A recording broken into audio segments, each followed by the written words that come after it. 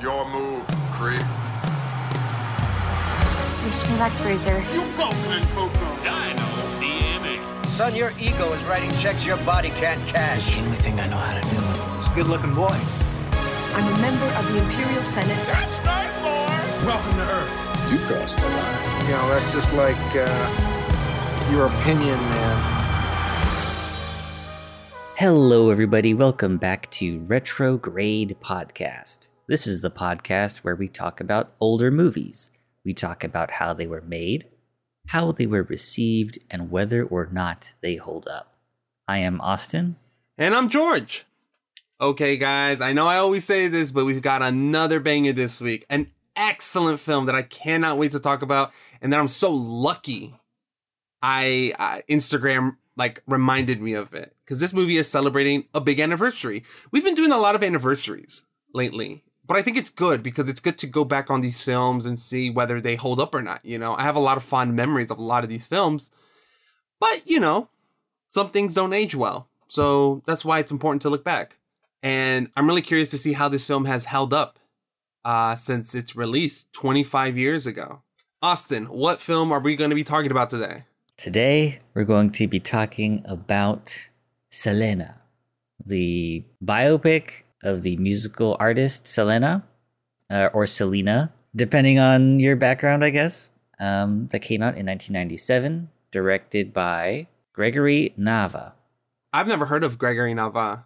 I'm not really familiar. Either. I'm really not familiar with too much of the film aspects of this movie. I just know a few things. I know the story. I know some of the cast, specifically Jennifer Lopez and Edward James Olmos. Yes. This is the first movie I think I watched with him, and he's incredible. I think this was the movie that introduced me to him, and ever since this, I've fallen in love with Edward James Olmos. I love him. I think I saw this before Blade Runner, and when I saw Blade Runner, I was like, that guy looks like someone I know. But outside of that, I don't know the director, the cinematographer, editing, music. I don't know who put this. You know the music. Well, yes, the actual Selena songs. Yes, I knew that. I'm talking about the score. These are things that I typically kind of keep in mind when I watch a film, and I'll keep names here and there. I don't obviously know a lot, but I like to. I've recognized this name and stuff. But looking at this crew list, nothing. Which is weird because I grew up with this movie. This was a huge movie growing up. Do you remember when Selena, you were like 5, huh? When Selena died? No, 4. No, you were like 3. 4. Yeah, 3, 4. I remember listening to a lot of Selena when I was a kid. A lot of Selena. Amor Prohibido. Oh my god, I was listening to that in the car. I was going to pick up quarters. Oh, this is funny. I was going to pick up quarters for laundry, and I was just listening to that song on repeat. This is one of the first songs that I ever used the repeat function on the stereo for when I was a kid. And I get in line, I get my quarters, and as I'm walking out, a guy was wearing a Selena shirt. Oh my god, that's awesome. And the thing about Selena is that, at least if you grew up listening to her, you eventually kind of pause. You don't always listen to the same artist, right? You listen to them and then you move on to another artist. But then you always she always comes back to you, and it's just a wave of every single song that she ever sang that was that ran through your whole childhood, and it's wow, it's like a wave of emotions. The only two people that really do that to me are very polar opposites, Selena and Nirvana. I think I get it though, because there are artists that are very, very popular in the 90s, and then they died super young. Yes. And so it's man, what would they be like now? What music could they have brought to us over, there's always going to be that part of it. And there's the tragedy of their deaths. And I think with Selena too, there were not a lot of artists that sang in Spanish that crossed over and became popular for people who didn't speak Spanish. For English, what I mean? For English speakers. Yeah. Mainstream. Like she was one of the first ones that I can remember. Selena's kind of weird because she could speak English but she couldn't speak Spanish. Like she couldn't have conversations in Spanish, but she could sing in Spanish. I think that was like a big thing about her. Because I think she couldn't do interviews in Spanish. I don't think so. I think the film definitely made a point about that, where that she could sing in Spanish, but she couldn't have conversations in Spanish. Or if she could, it was like really minimal. But she obviously knew like Spanish words. She knew how to pronounce them. She knew how to sing with them. And she's from Texas, Hispanic family. She's kind of like this. She perfectly fits in this middle ground area of like Latin culture, but also American culture, which makes her very unique. I definitely remember growing up and listening to Selena and just loving all of her songs. And, you know, I'll stop listening to her every so often. And then like, I'll be reminded of her and I have to go back and listen to her albums. I think the last time I had like a wave of Selena was, there was this movie on Netflix called Someone Great with Gina Rodriguez, I believe, as the lead. Mm-hmm.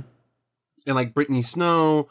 And there's like a scene, because they're in New York, and there's like a scene where they're in a bodega and a Selena song comes on. And it's like that slow one. 'Cause I'm dreaming. Yeah! Yes! That's the one! They're singing that, and I'm just like, it suddenly hits you in the feels, and you're like, oh my God. Oh, and Doctor's. And it's like, oh my God, that's the song she dies to in the movie. Yup. It's fantastic. And you know how like in like middle school, like you were a substitute teacher, so you know how, you know, sometimes they'll have you just play some movies while the teacher's out. You know, you're not really lecturing them. You'll just have a go-to list of movies. Selena was one of those movies for us. Oh, hell yeah, dude. In middle school, I've seen this movie so many times growing up. I've seen it a bunch too, but I don't really remember it very well. That's what's really odd. I watched this movie before I realized I wanted to work in movies, and that movies, you know, like movies have always been an important thing for me. But there was a moment, a large part of my life where I didn't realize it. I wasn't aware of it. I just liked movies. And this was a movie that was around in that period. And then when I became aware and I began studying film and stuff, I haven't seen it since. Same. It's due for a reviewing. Absolutely. And I think it's interesting because it was made very recently after she died. Like 2 years after she died. Yeah. Damn, she was only 23 years old. 23. And this is what makes me so upset about the one who killed her. Because Selena was this talented at 23. And here's the thing. She died as she was 23. But she was talented before then.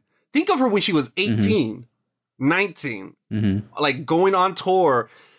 I don't know how. I mean, I'm not too familiar with Selena the artist. You know, I mean, I know about her music, but like her career, I'm not too familiar outside of what the movie presents.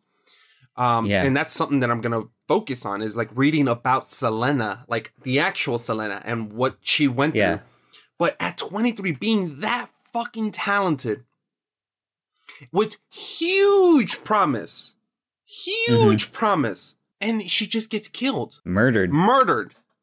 And something that frustrates me is I never found out why. Because the movie, at least when I remember it, I don't really remember why she did it.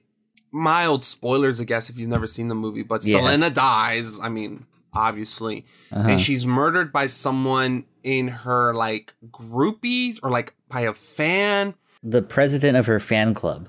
Oh, is that who it was? Okay. Yeah, and I believe she was embezzling money from the organization, and she was found out. And so you kill the person that you're... I don't know. Maybe we can find out more about that. We come back with the research part. Absolutely. But it gets me so fucking angry thinking about that. Like, that's some despicable ass shit. Like, I can't even... even thinking about it gets me so angry because I can't even talk. I get it though. Like it's, I don't know. I think with artists like Selena, Jennifer Lopez, and even Shakira, like if you besmirch them in any way, like you're gonna get it from their fans, you know. BTS too. Yeah. Like it like people's connection with them are just so like intense and personal, and it feels personal when somebody killed Selena. Yeah, and the thing, it was sad, but it was also infuriating. You know, I was talking about Nirvana. Kurt Cobain's suicide was tragic. It was really, really sad. But this whole Selena thing was just, it was depressing and horrible and maddening, because you're just thinking, this woman did nothing to you. You know, she meant so much to you and to so many other people, not just Hispanics. And that's the worst part too. This woman was like beloved by so many people, and that got taken away. That's the only, I think, issue I'm gonna have rewatching the movie. It's just that. Well, that reliving that trauma again. Yeah, because it fucked me up as a kid too. Because the movie doesn't show, from what I remember, it doesn't show you Selena dying. It's very much implied. No. And this movie came out 2 years after her real death. Yes. So they weren't going to do that. That would have been at the time, it would have been in bad taste. I mean, movies do it nowadays. Yeah. And sometimes, like with 2 years after it actually happened, yes, you're putting that family through that again. Absolutely. To make money off of, you know, her life story. It feels like you're very much profiting off of it instead of telling her story. There was a movie called Milk with Sean Penn where he plays Harvey Milk. Yeah. Where Sean Penn played Harvey Milk. And I wasn't sure if he was a political activist or a... Yeah, he was a politician. Okay. And he was murdered by Josh Brolin, or Josh Brolin's character. And they actually show you, like, what they imagined the death would have been like, you know? And it's tough to watch, but it's very impactful. And granted, it's fucked up, but yeah, you know, the filmmakers wanting to show that it's a tough decision. It's also like super far removed from when it actually happened. This happened in the 70s. Exactly. The movie came out in 2008. Completely different. 2 years after her death, they couldn't have shown her death. But that was what was so confusing to me, because I was like, wait, what just happened? Because you see her perform with like the one light shining on her, like in this dark, like concert area or something. And then you see a bunch of people sad and crying. I was like, wait, what happened? What? Yeah. So... No, but this movie is celebrating its 25th anniversary. We definitely need to rewatch it. Also, in 2021, the film was selected for preservation in the United States National Film Registry by the Library of Congress as being culturally, historically, and aesthetically significant. And we've done a few movies that have been on that list. Yes. Most recently, I think Within Our Gates. That's how we were able to watch it for free. It's on the Library of Congress on YouTube. Oh, that's right. Okay, I watched it through the Criterion streaming streaming network. But you are right. I remember that. I think another one is The Godfather. Oh, yes. Godfather. Absolutely. That's on there so too. You know that when a movie's on there, it's kind of a big deal. You know, not to take away from movies that aren't on the list, you know, because I'm sure there are a lot of films that aren't in the Library of Congress that should be. But, right. Oh, another one, Fellowship of the Ring. Oh, nice. So we've covered a few films, and Selena is joining the ranks finally as of last year. So this is kind of leading me down feeling good about it, you know? Like, okay, I have good memories about it. How has it aged? Well, it's in the Library of Congress. The film has a pretty decent Rotten Tomato score, like 67 through critics out of 48 reviews. Pretty good. So it's not bad, according to most critics. Not great, but not bad. I mean, Dirty Dancing was 69%, but I love the hell out of it. That movie's awesome. That movie's awesome. I love it. Exactly. So I'm really excited to rewatch this film. I'm wondering like how much of it is just kind of like a celebration of her life, and maybe that factored into how much people love this movie. Because she had just died 2 years ago. And you get this movie. We remember all of her music, and Jennifer Lopez is in it, and she does a really great job. So good, it launches her own Hollywood career, and then she goes into singing, you know, and then we get like a new Latina pop star out of it. Like that's a big deal, you know? But like, what about the movie itself? How good is the movie actually? Aside from like its cultural significance and how much it means to people who listen to Selena. Well, it's like with The Godfather or most of the other movies we do here.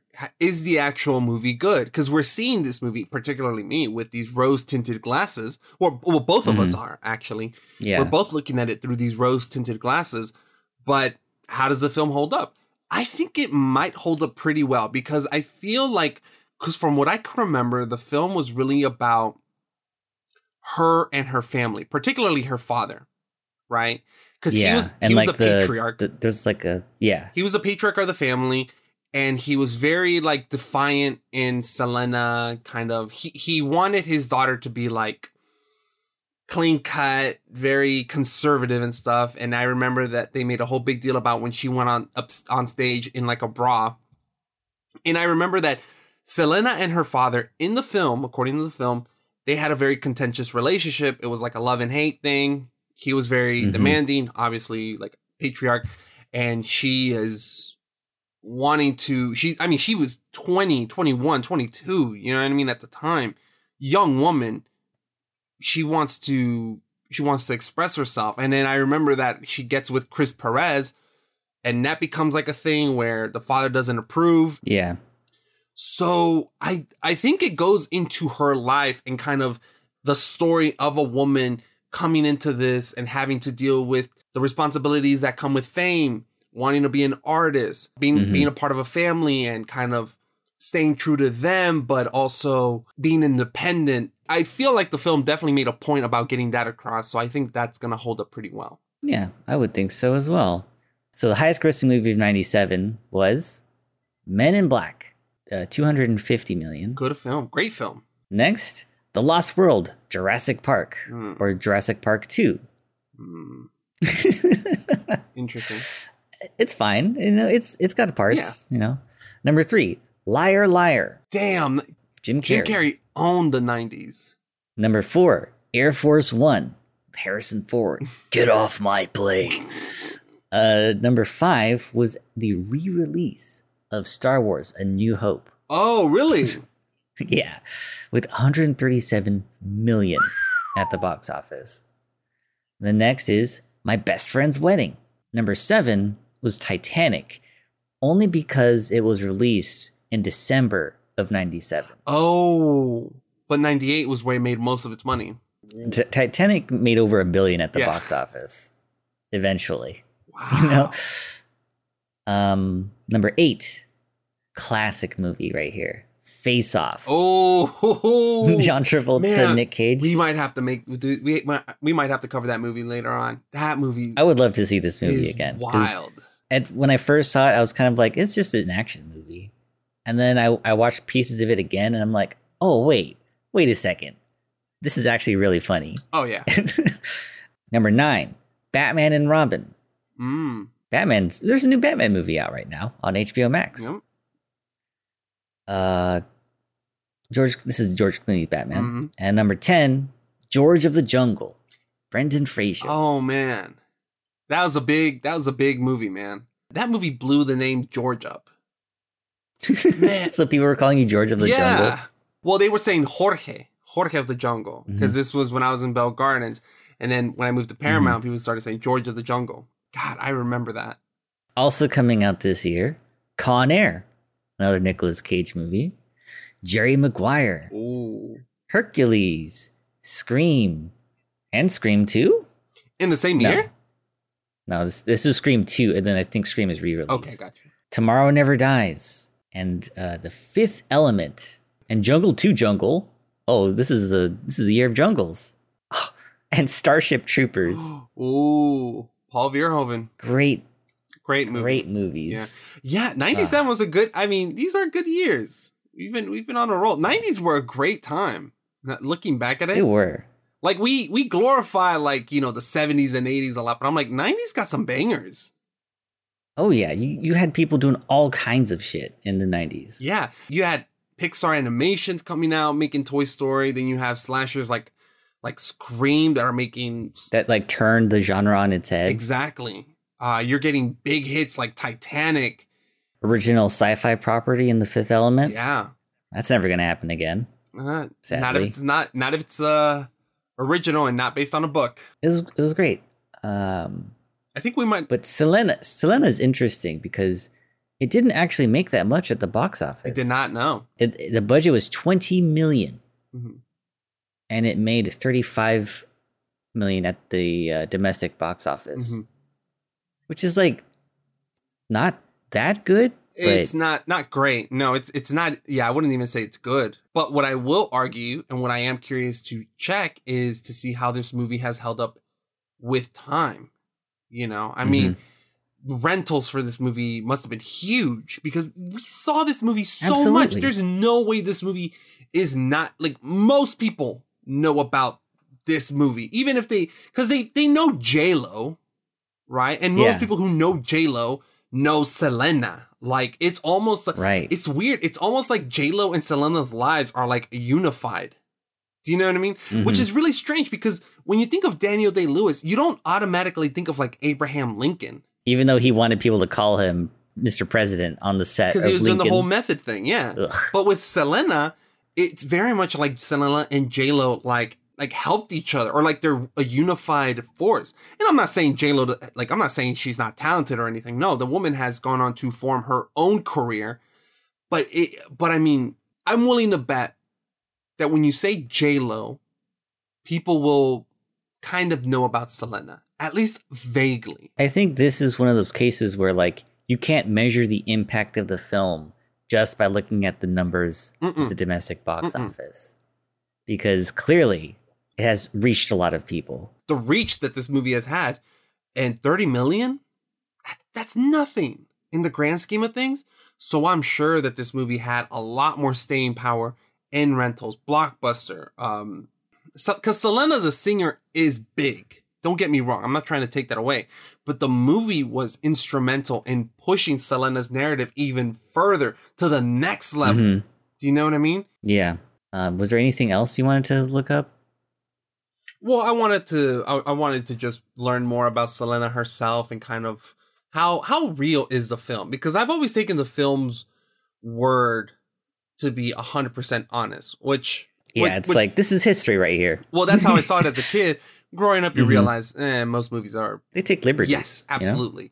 So I'm definitely curious to learn more about Selena and kind of give the actual artist, not the movie, but the actual artist, some credit and some background. So even for our listeners who are familiar about Selena through the movie, we'll learn a little bit more about her and give her the respect that she deserves.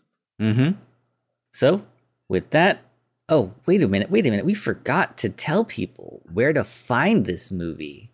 Unfortunately, I don't think it is like a part of any streaming service right now, but you can find the movie on Amazon Prime and YouTube and everything. Earlier in April, there was actually a theatrical re-release of Selena. So if we had a time machine, if we released this episode 2 weeks ago, you'd be able to find it in the theaters. Yeah. You don't put movies like this in the theaters if they didn't have some like significance. You know what I mean? 100%. I mean, think about the movies that we've watched that we've talked about on this podcast that were able to watch in theaters. I saw The Godfather in theaters. We were able to see The Matrix. And The Matrix. Star Wars came out in 97. A re-release of Star Wars. Re-release of Titanic. Selena's up there with all those movies. It's in the library. In some way. It's in the Library of Congress. It got a re-release in theaters. And this is not the first time. If you want to watch this movie along with us, you can find it on Amazon Prime, on YouTube, on Vudu, on Apple TV, all those rental services. Or maybe you have the movie in DVD or Blu-ray format, which is also awesome. But we will see you. Oh, wait. No. What's happening? We're wrong. You can actually stream this movie on HBO Max right now. Are you serious? Yep. 100%. I Googled it. It didn't come up, but I went to HBO Max because this is a Warner Films. I put in Selena. Yes. And it's there. Good job, George. Good job. So, hey, you guys, look. I know you've been rewatching The Batman, okay? I get it. You like it. It's fun. It's cool. It's cool. It's going to be there forever. Exactly. So why don't you give the Batman a break and go show our girl Selena some love? It's 2 hours, right? So you could, you're not giving up the same 3 hours like you would if you were watching a Batman again. So go. It's on HBO Max. Check it out. So if you have HBO Max, you can watch it there. And with that, we will see you in 1 minute.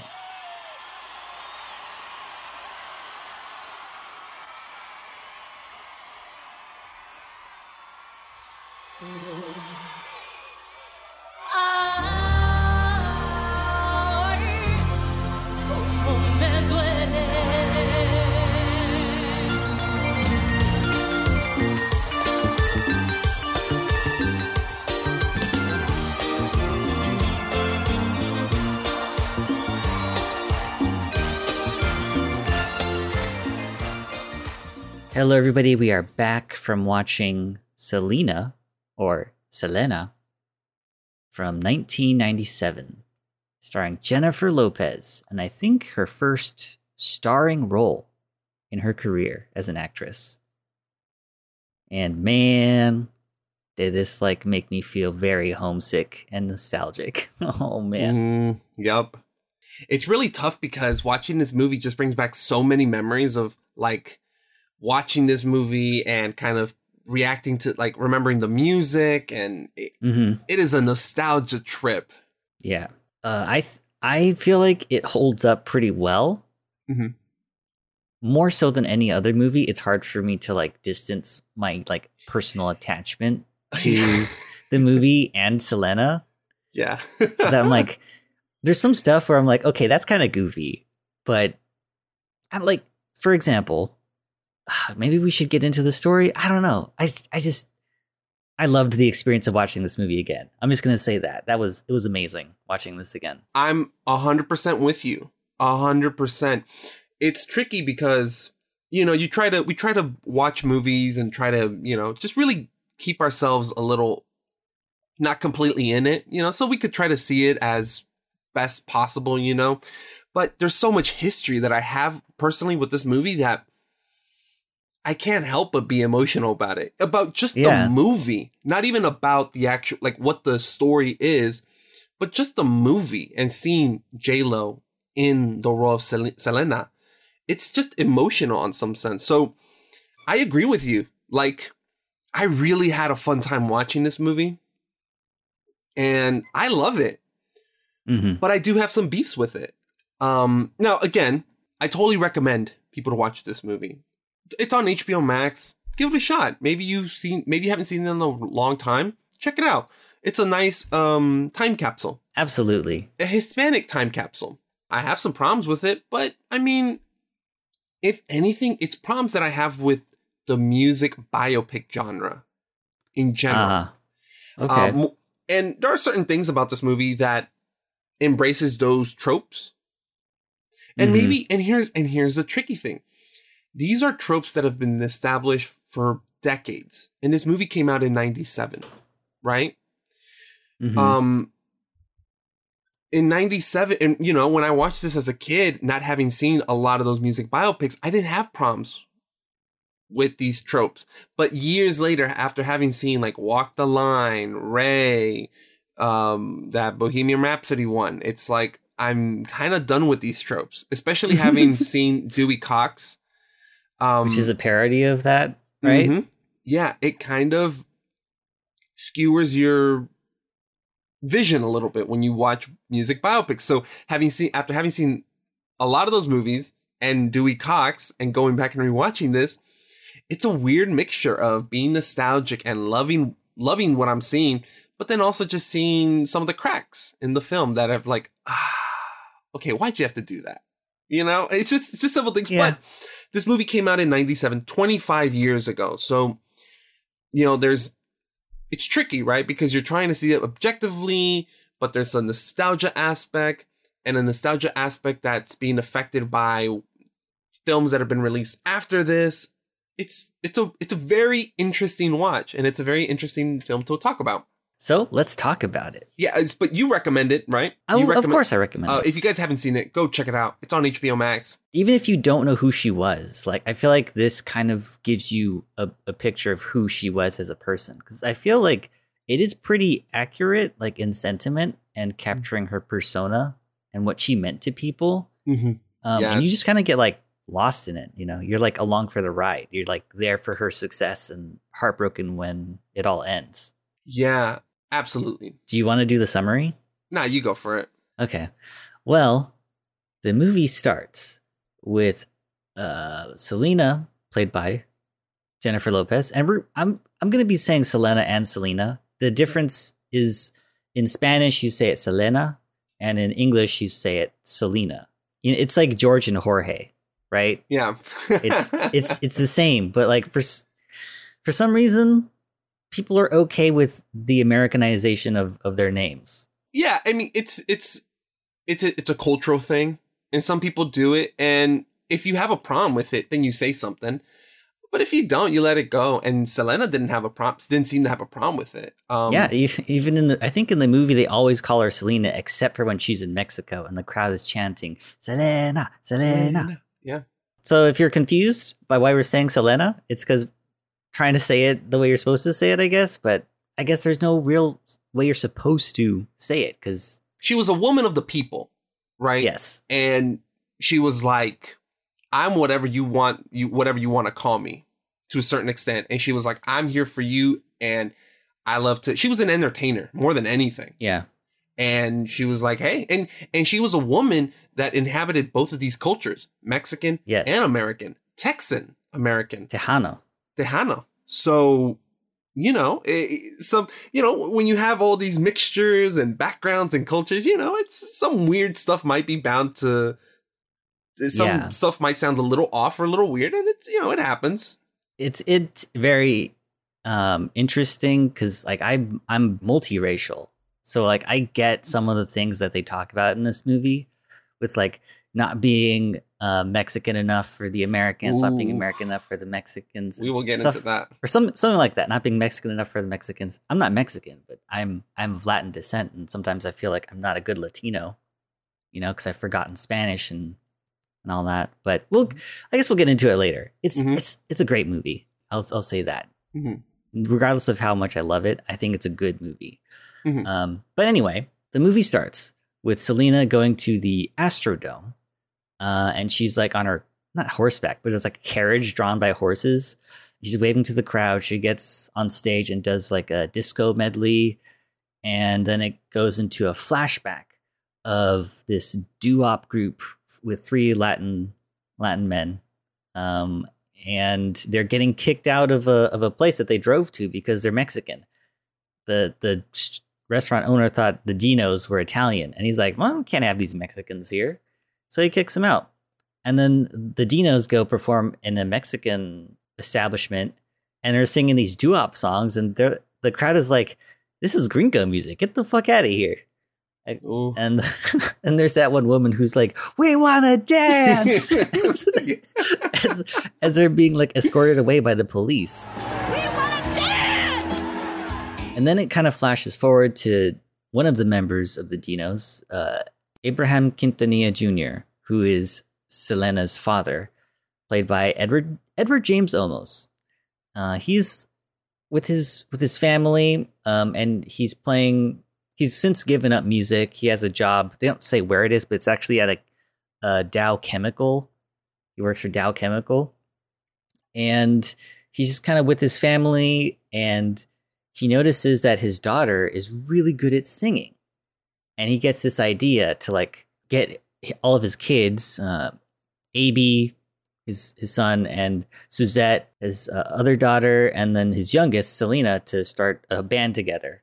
And they start practicing. They don't want to practice. He tries to get her to sing in Spanish because she doesn't know Spanish. And she's like, wait, what?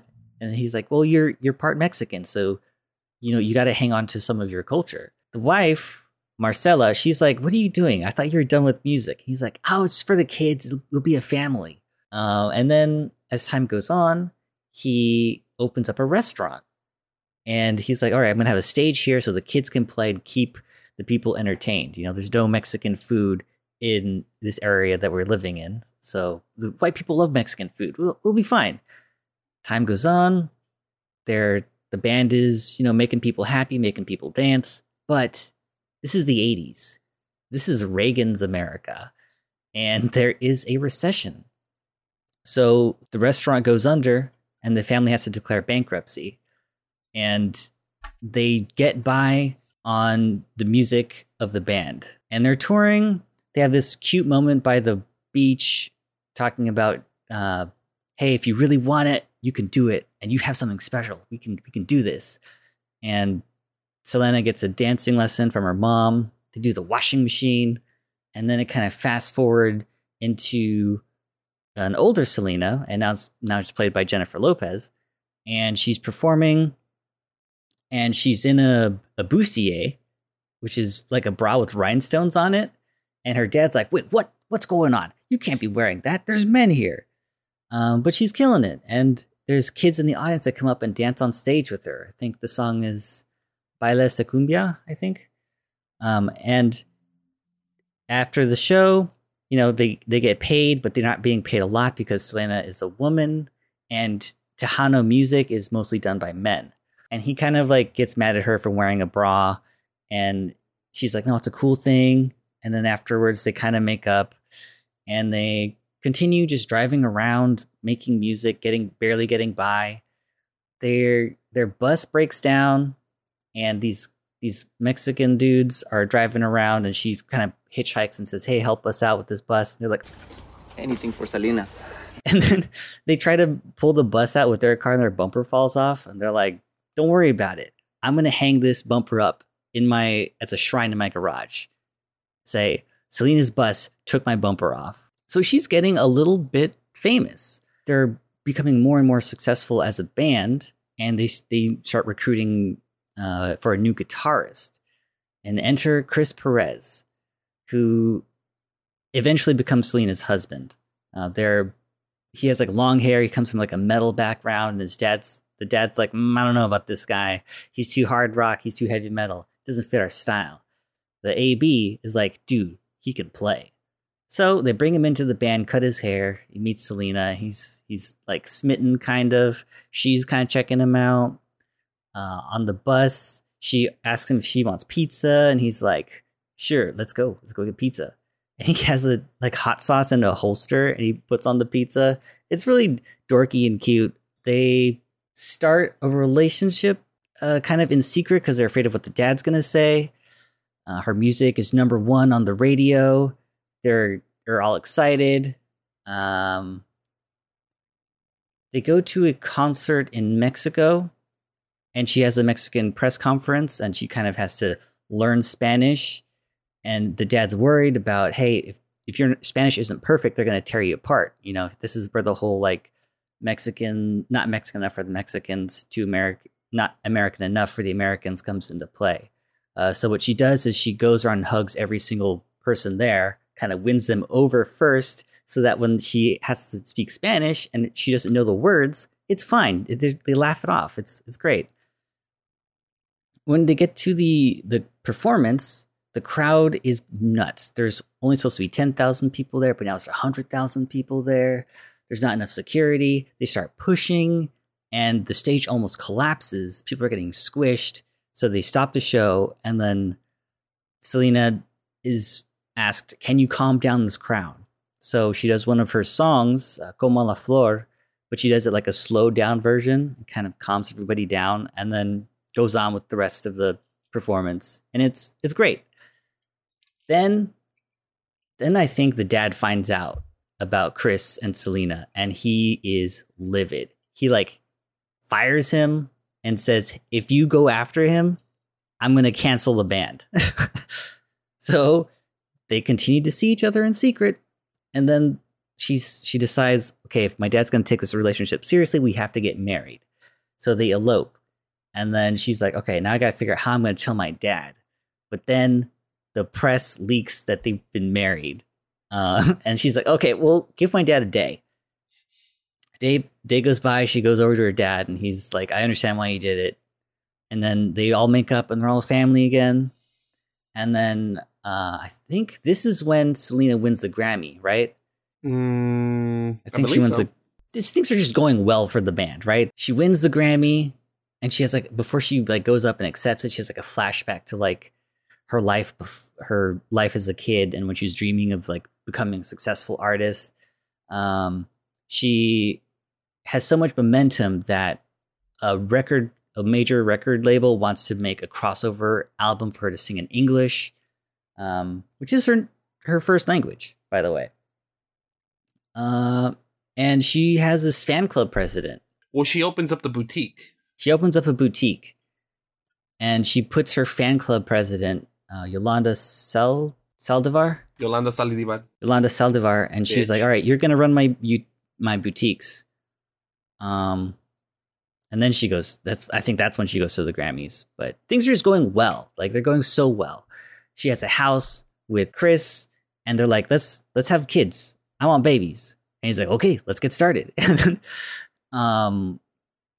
this is when the movie gets really dark because we find out that there's been some money missing. Some fans have been ordering stuff and they haven't been getting the deliveries. There's like money missing from the boutiques, and they're like, "It's got to be Yolanda." And Selena's like, "It can't be Yolanda. She's my friend. She wouldn't do that to me." And then they confront her, and then she's like, "Oh, well, I'll find those documents that are missing. I promise. I would never steal from Selena." And then we go back to that Astrodome performance, and we hear one of her English songs, "Dreaming of You." And then there's like a white rose that somebody throws at her, and she like misses it. And then it cuts to like news footage of Selena being shot, and they're like carrying her out on a stretcher, and she has this ring that Yolanda gave her that she like drops.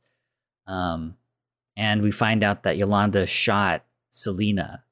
And then we see the family grieving, and we hear music, and then we see like footage of the actual Selena performing, and like how the concerts of the movie were recreating those like actual real life concerts that she had. So good. And then it's over.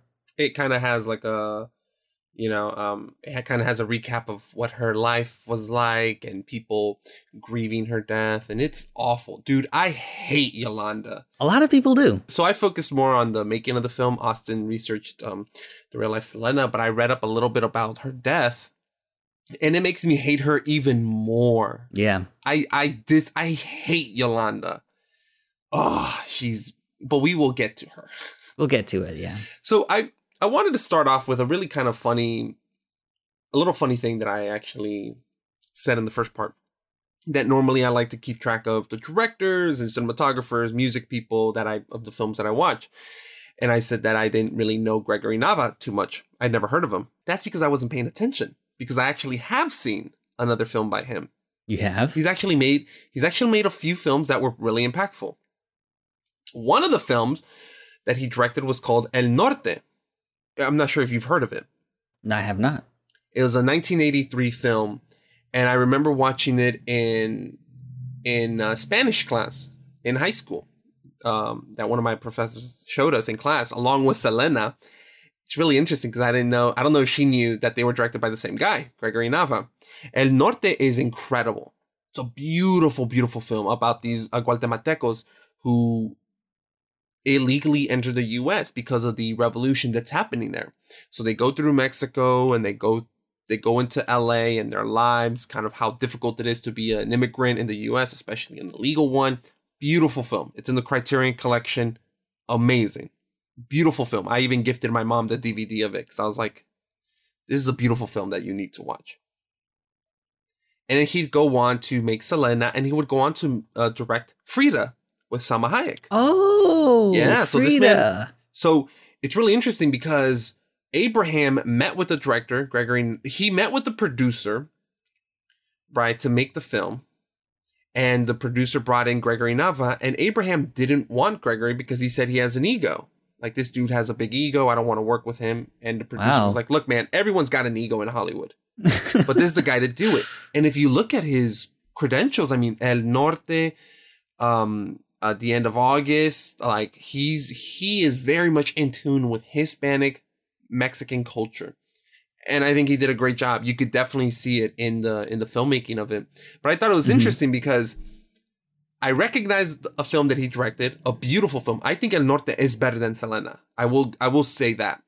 And what's funny is originally another director that they were looking at to get was Rob Reiner. Rob Reiner? Yeah, Rob Reiner to direct this, Princess Bride. However, they approached them, but then he made a film called North in 1994 that was a critical and box office failure. So they actually moved away from Rob Reiner. Oh, poor guy. Because of a film that he made called North, and they went with Gregory Nava, who directed a good film called El Norte. Which means north. Which in means Spanish. North. Exactly. I just thought that was really funny. It is kind of funny. And I think they did the right choice with going with Gregory Nava. Yeah, I think so too. I think that there's something about this movie feels more like authentically Latino inspired. Yeah. You know what I mean? I don't know if it would have been appropriate or as appropriate for Rob Reiner to do it. Nothing against Rob Reiner. It's just, I feel like this story is special for Latinos. It's tough because I feel a particular way about that. Because I think Rob Reiner would have made a good Selena movie. And I don't think you strictly need a Mexican director. Right? I mean, we saw Cool Runnings, which was directed by a white guy, not a Jamaican, but it was still enjoyable. Yeah. There is a truth to maybe having someone who has a closer attachment to the source material than someone who isn't. You know, I mean, who said this? I think it was Denzel Washington because they were it was around Hollywood talking about how do you make films diverse? Is it in the casting? Is it in the directing, the writing? And Denzel Washington says that it's a cultural thing, right? It's the culture that matters. And that's how you make films diverse. And he was saying Steven Spielberg could make Goodfellas and it'd be a pretty good movie. And you could have Martin Scorsese direct Schindler's List. It'd be pretty good. But swapping them and having Steven Spielberg, a Jewish man, directing Schindler's List, and Martin Scorsese, an Italian-American, directing Goodfellas, they add their own essence and closeness to the material that maybe another director might not have. And yeah, I think that's what happens here. Gregory Nava, you know, I mean, the movie isn't like strictly Mexican or Hispanic, but there are some things in there that you kind of pick up on. If you're Hispanic, you're like, you know what, that's some shit my dad would say, or that's the way my dad would say that. Or like when you see Edward James Olmos as Abraham in his tidy whities going in a bed. I have that image of my dad as well growing up. And it's a subtle thing. Does it make or break the film? It adds to it. Yeah, what did it for me was the way that Chris acts, I think. Like, I know that guy. You know what I mean? Oh my God. I thought the exact same thing. I was like, I know. I've met dudes in high school that were like Chris. And it was like, also sidetrack. I really thought his hair was very similar to you. And I was like, damn, I really wish Austin would get a haircut now and like pull it in a ponytail. And I like it if you like it. But no, that's what I'm saying. Like Gregory kind of knew where to inject that Hispanic sense. And all the characters had it. I mean, Edward James Olmos, obviously J-Lo, John Seda. You know, I mean, again, I'm not saying you have to strictly be Hispanic or Mexican to make this movie, but it adds to it. You add something that like other people wouldn't even think to do, if that makes sense. Yeah, and it's not that it's impossible for white people to add it, because there might be white people who know about Hispanic culture very well that could do it. It's happened. But there is something that Gregory brought in, especially since he's very familiar with Hispanic culture. I mean, go back to El Norte. That movie is literally about Hispanic culture and trying to assimilate. So the man's very in tune with it. The only reason I hesitate to say that you have to be Mexican or Hispanic is because how far are we willing to take that? Right? Because in Cool Runnings, the men not being Jamaican, J-Lo is not Mexican. No, she's Puerto Rican. She's Puerto Rican. And that was a big problem that they ran into when they were casting the film because people were insulted. Mexican news outlets hated the fact that J-Lo was Puerto Rican. And they were like, after we announced that Jennifer Lopez had been selected to portray Selena, boy, I started getting calls. The minute I got the part, I had to do this big press conference, which I had never had to do for any part I had ever gotten. The Mexican press was going to be difficult. We knew this. How dare you pick a Puerto Rican to play our beloved Selena? And it kind of freaked me out. There was tons of controversy of the fact that I wasn't Mexican. I just knew it was going to be about proving that I was the right person to do it. When Jennifer went to the press conference in Mexico and the one up here, she won them over exactly like Selena did. After she got the part and all that, she came down and spent a couple of days with me. I felt like she was a lot like my sister. You know, there was something about my spirit and her spirit that were similar. She's so good in this movie. God damn. Like, she's so charming. I have a take about J-Lo, and I don't want to like insult her or anything, but I think this is the best she's ever been in terms of acting. And don't get me wrong, I like J-Lo. I think she's been in a lot of good projects. That says more about her casting and the energy that she brought to Selena. And here's the thing too. I remember watching a video where a linguistics expert breaks down different accents from different films. You might have seen it. It's on YouTube. It's a very popular video where this guy breaks down different accents and kind of how the actors portray that accent. And he talks about Selena, and he's like, J-Lo kind of brings a very strange thing to this. It's not authentic 100%, but it's not bad. Because J-Lo is a Puerto Rican, born and raised in New York, who's playing a Mexican woman from Texas. Her accent ranges from being authentic to sounding more New York than Texan, which Selena had a Texan accent. So the accent, what I'm trying to say is the accent isn't totally there 100%. J-Lo doesn't look like Selena. I don't think so. Not until she's got like all the makeup on, she's like dancing, but then it's like, wait a minute, you're not Selena.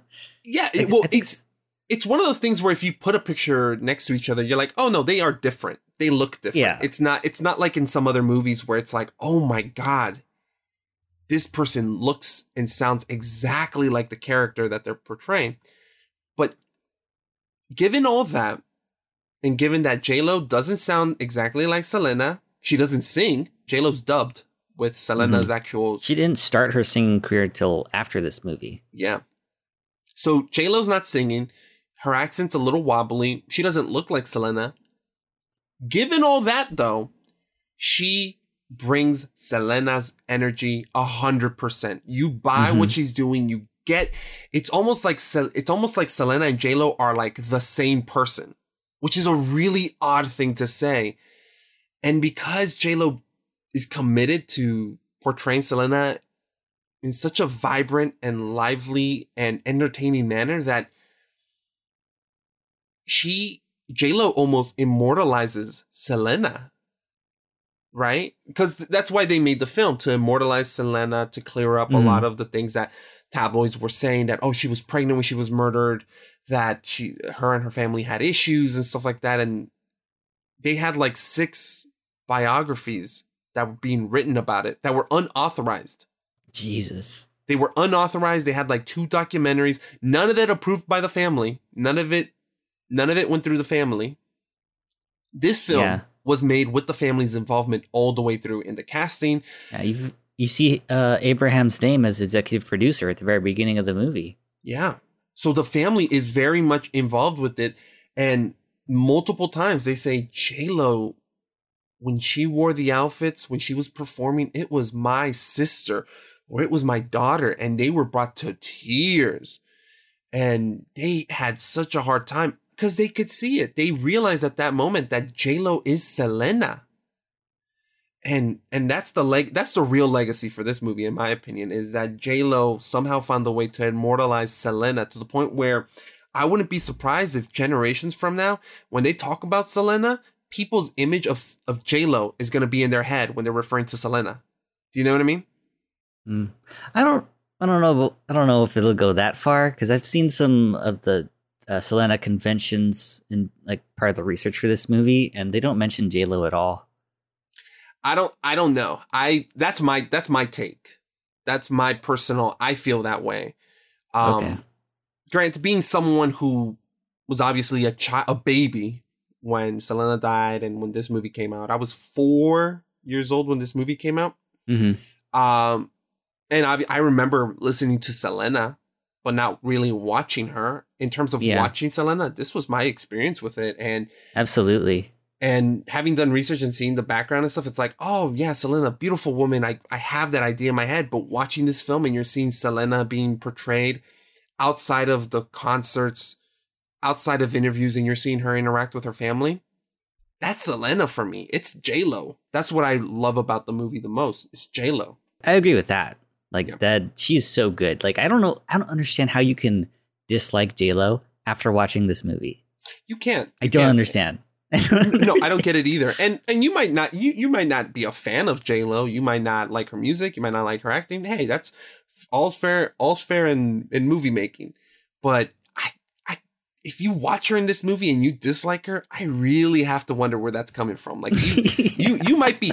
I'm not saying racist or anything, but it's definitely like, okay, what do you have against her, and what are you critiquing it off of? Because if you're an expert linguistics and you're seeing what J-Lo's doing, it's like, okay, that's an aspect of it that maybe she's not landing. But look at the performances. Look at how she talks. Look at how she's acting with her family and her relationship with Chris and stuff. I dug it and I believed it. And I do think it's the best part of the film. Oh, yeah. By far, yeah.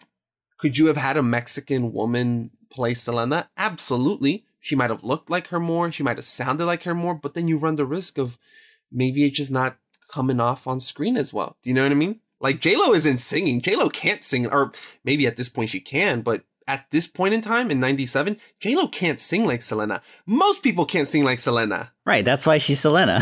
Exactly. So, and to find someone that, oh no, but this other woman, Mexican born, Texas born, it's like, yeah, but can she act well against Edward James Olmos and John Cena and Jackie Guerrera? Mm-hmm. J-Lo did it. There's no denying that she did a good performance, but I do understand, because part of Selena's charm was that she wasn't every woman.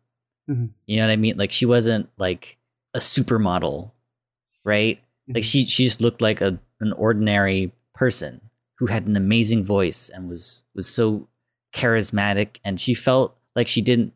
A thing that I saw a lot of when I was reading about the real Selena was that she didn't act like a superstar. Mm-hmm. You know, and she was of darker skin. She wasn't like a fair-skinned, blonde-haired person that you would see on like telenovelas. So I don't know. I feel like I do understand why people are frustrated. Why people were frustrated that you have like someone that looks like Jennifer Lopez play an every woman, but she did a really good job. You can't say she did a bad job. I think where that criticism comes from is the fact that because the movie was made so soon after her death, you wanted Selena back.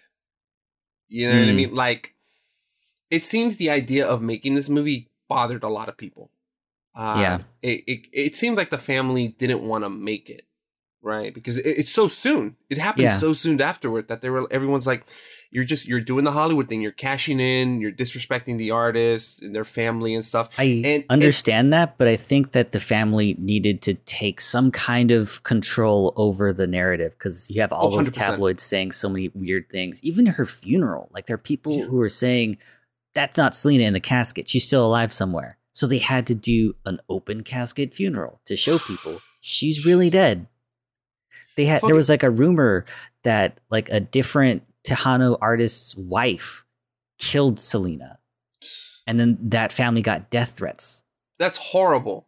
And again, I understand why the family did it. They have a quote saying that the film would put an end to all false rumors that were circulating through the media at the time and silence the media from telling the wrong story. Mm-hmm. But I do also see people feeling like maybe it's rubbing them the wrong way because it was so soon afterwards. And the fact that they're making money off of it too. Exactly. And the fact that you cast someone like J-Lo is like further adding salt to the wound. Yeah. Where it's just like look, you're making this film and you're casting someone who's not Tejano, right? Like, this is disrespectful to Selena. And on some level, I can understand that. But now that the film's out and we see her performance and the film's portrayal of Selena, I'm like, I feel like a lot of those criticisms are probably coming from the fact that you're still hurting from what actually happened. With good reason, too. Yes. Because what happened is awful. And did Hollywood push this a little too soon? You could argue that, yeah. But something needed to be done. And thankfully, it was done tastefully. Oh, yeah. So tasteful, I think, anyway. Yeah. Oh, no. Same. Man, they handled her death incredibly well.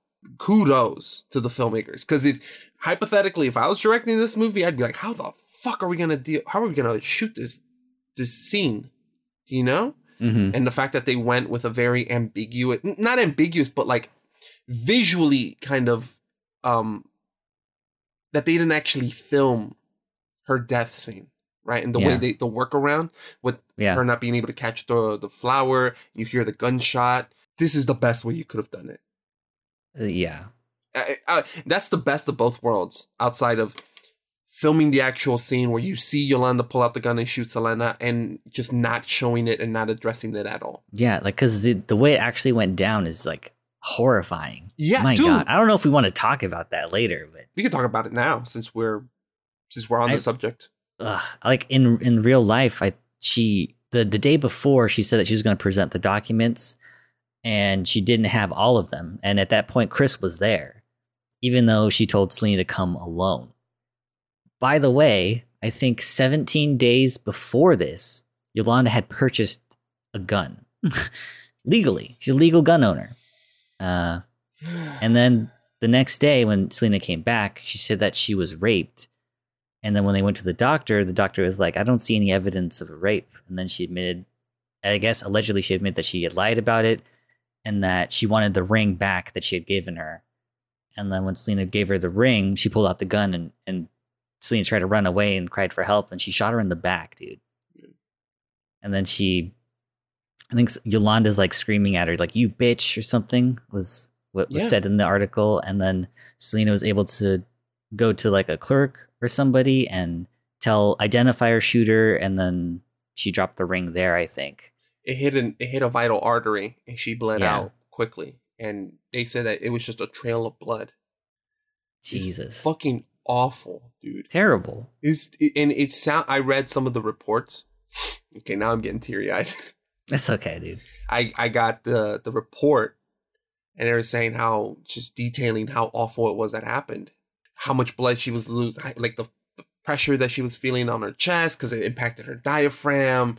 And I'm just like, Selena was a champ to be able to do what she did, which was run away, identify Yolanda, say what it was. Like, she gave the room number, like, incredible. Unfortunately, she did die. Mm-hmm. And then having someone shoot you is like, you bitch. Yeah. And it made me angry because in the film, Yolanda's crying in the car and she's like, I did something terrible. I mean, I'm not sure if that's what Yolanda did in real life. Well, in real life, she was in the car. It was a standoff with police. She had a gun to her head.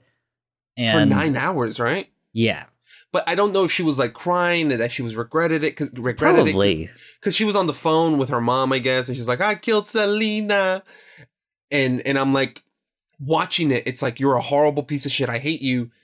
But seeing someone cry like that, and that it just, I don't know, it made me a little, not sympathetic, but it definitely is like.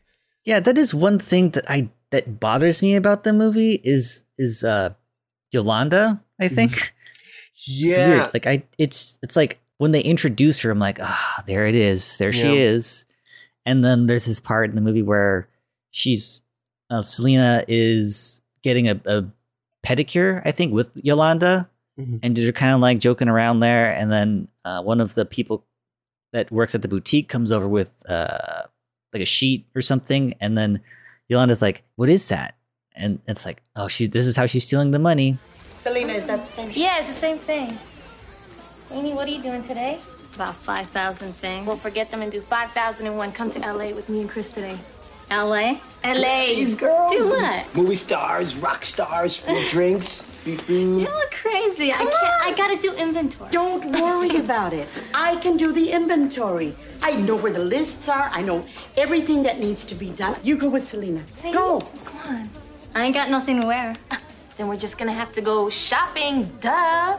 It just seems so like obvious that that's why is this here? You know, it's for some reason it like frustrates me, like takes me out of the movie. I don't know how to explain it. I felt the exact same way. Like it's like we need to set up her death, and it feels like it comes out of nowhere a little bit, because up to that point Yolanda is not mentioned or anything. She's mentioned very briefly when they're opening up the boutique.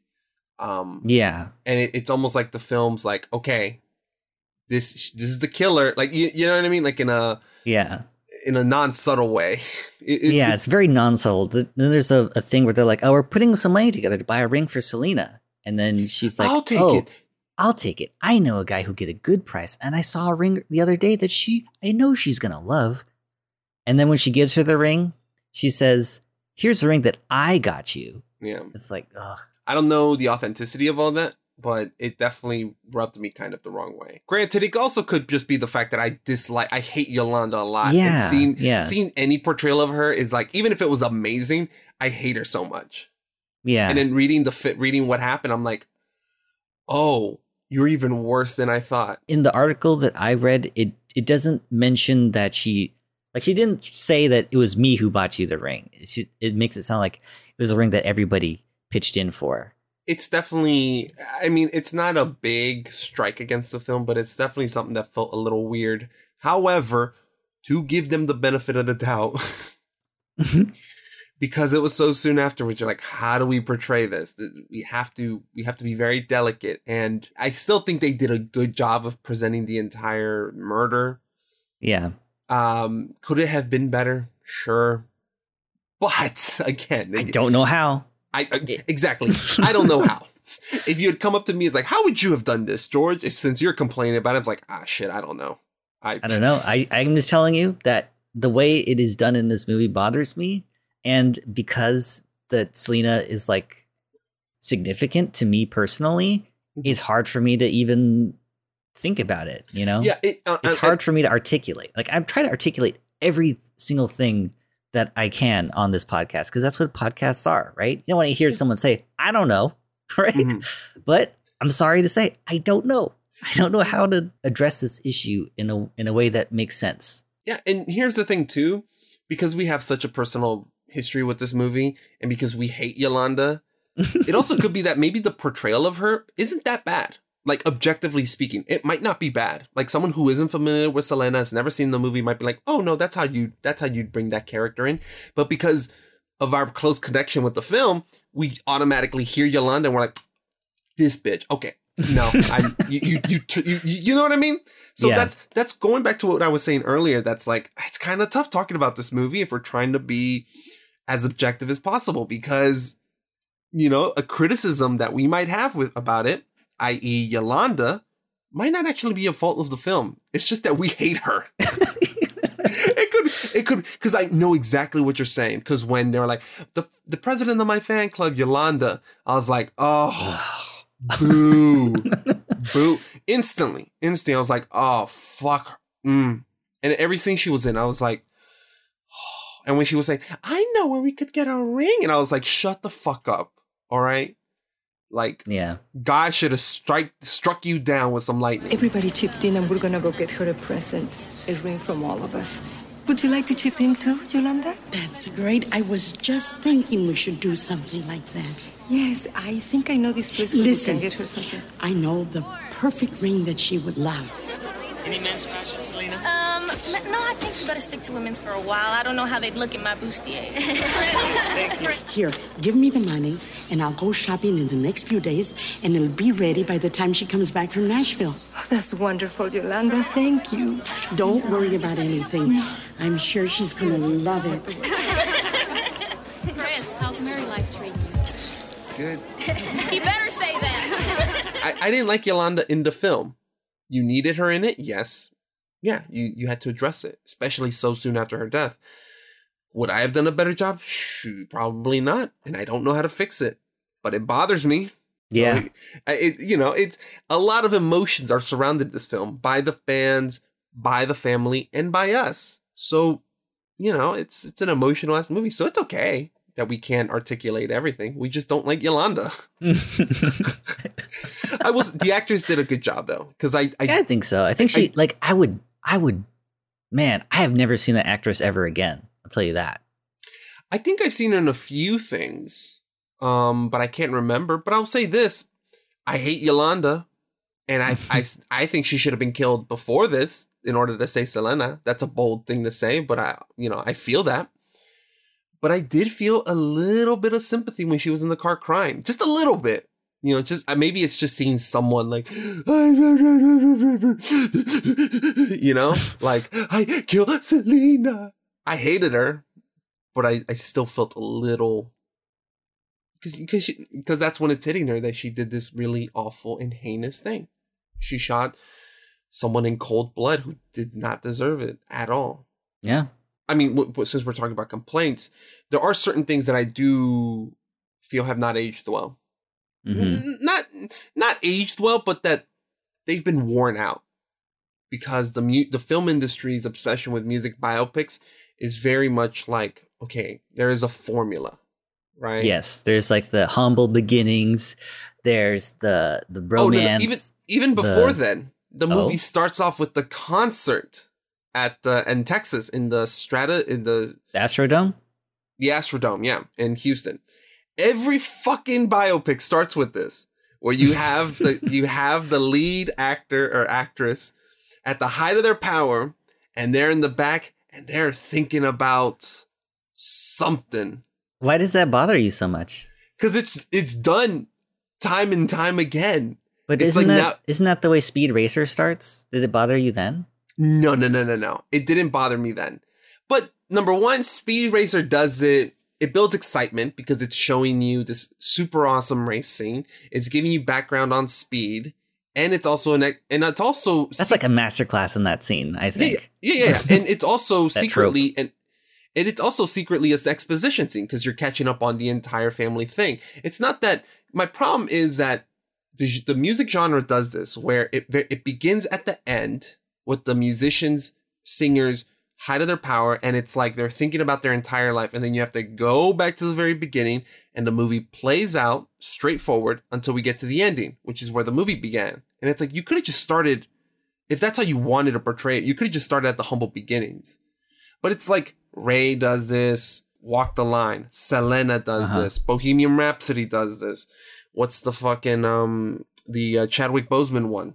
Get On Up. He's playing James Brown. Oh, okay. Get On Up. Same thing. It's funny because it wasn't until I watched Dewey Cox where I realized it, where you have one of the characters, like Dewey Cox is in backstage behind a big concert, and one of the guys is like, Dewey Cox has to think about his entire life before he goes on stage. And I'm just, funny. And it's funny because looking back, I'm like, oh my God, yes. Every fucking time. Yeah. And now watching it in Selena, I'm like, and I'll say this. Speed Racer does it very differently because it's an exposition up to set up the family. It's an exciting race that we get to see the completion of, and we've realized how much Rex means to Speed and how Speed wants to immortalize his brother. We also learn a little bit more about Speed and kind of the problems that Rex is having with the racing corporations. Also, there's so much that's packed in there. My God. If Selena had that in the first 5 minutes, like Speed Racer, I wouldn't be complaining about this. That's true. Okay, I see what you mean. But the fact, now I will say this, they actually play you a little bit of Selena singing, which is nice. I'm not saying it's not nice, but it's one of those things where it's not the film's fault because, again, this was in 97. All the films I mentioned. This was before all this. Exactly. Now, I can't say whether the biopics before Selena did this. I haven't seen too many of them, but all the biopics after Selena have done this, and now it irritates me. It's like the superhero thing, where Fair at enough. the final act is now the blue beam that goes up into the air. Maybe you have a good reason justified for it, but I'm sick and tired of the goddamn blue beam. That's one of the things. No, but again, though, it doesn't hurt the film. Right. It's just something that, like, because you've seen it so many times, going back to where maybe one of the earlier iterations of that, it now bothers you. Yes. The thing that bothered me was also in the beginning of the movie, or one of the things that bothered me was also in the beginning. It was the fact that we didn't hear Selena's songs. I'm like, what the hell? Why is she singing these songs? Even though that's what she actually did, right? Donna Summer. Yeah, I'm like, I don't care about these songs. Yeah, I actually forgot. I was like, wait a second. I didn't know she was singing. So there is something kind of off about that. Yeah, I want those credits to start with like Amor Prohibido or Como la Flor, something. Or even if you wanted to go with the English song, you could have started with I Could Love You. I Could Fall in Love? Yes, that one. Oh, that's such a good song. I mean, look, Selena's performance of Donna Summer and all the other musicians, the songs that she was covering was beautiful. I'm not complaining. Right. You're right. We're not complaining about the song or the singing. We're complaining about the song choice. And like, why start here? What was, now maybe the Astrodome venue and event. It was like one of her last like big performances. Which, yeah, but, if I'm talking about story structure, story economy, not much was gained from that scene. You get a little bit of an intro from the family, but you could have just incorporated that when she was young, if you want. For sure. And it's those little things, like those tropey things that ultimately, that might have not been tropes when this movie aired. I will say that. They might have been, they might not have been, but the same tropes that have been used by Hollywood time and time again have become shortcuts. And rewatching this movie, I'm like, I'm kind of sick of these shortcuts. And it doesn't hurt the overall film. I still loved watching it. Yeah, it's just like, all right, it just takes a second to get started. Exactly. Some of the other things, the tropey things that that kind of, stood out was when they're writing Como la Flor on the bus with A.B., the backup singers and stuff. This is a trope that happens all the time. They're like thinking about, how do we write this song? Well, love should be like forever, like a flower. But like, one of the ones at the concerts are all plastic. So love should be plastic? I don't get the reasoning. And something that I dislike is that, look, songwriting is very difficult. Okay? Songwriting is really difficult. You don't write a song like that. It takes iteration. You're writing it down. Oh, this doesn't work. I have to go back. And there's really no movies that are about musicians where it's like, oh man, this version of the song isn't working. I have to go back and retool it. No, in all these movies, it's the same thing. All these biopics they do that thing. Like, remember in The Social Network when he's trying to think of something to add to Facebook, and then he overhears somebody say, "Yeah, I wish someone had like their relationship status, just wearing a name tag saying if they're single or not." There's no iteration. There's no like, oh, there's a process. It's just like, oh, that's it. And they do it in Bohemian Rhapsody where they have the dun dun tch, dun dun tch. It's like, really, the first time you got it down, and that's how you wrote this iconic song that is going to be listened to by millions and millions of people, billions of people into the future, and you just came up with it like, yeah. No. I don't know. It's kind of funny to me. I don't know if it like bothers me as much as I think I get entertainment value from it because it's a funny way to see it. Like, oh, that's how they got the idea? Just randomly. It was funny because I don't know. Who's the woman that sings our Respect? Aretha Franklin? Yeah, they had a biopic about her where Jennifer Hudson is playing Aretha Franklin, and she's like, there's like in the trailer where she's like humming R-E-S-P-C-T, and someone's like, yeah, keep it going. And I'm just like, this song you didn't write the song just like this. Like, none of these songs were written just like that. You're talking about some of the greatest songs of all time. You know what though? There's this podcast that I listen to called Punch Up the Jams, and a lot of those like great classics are written in like 30 minutes. Really? Yeah.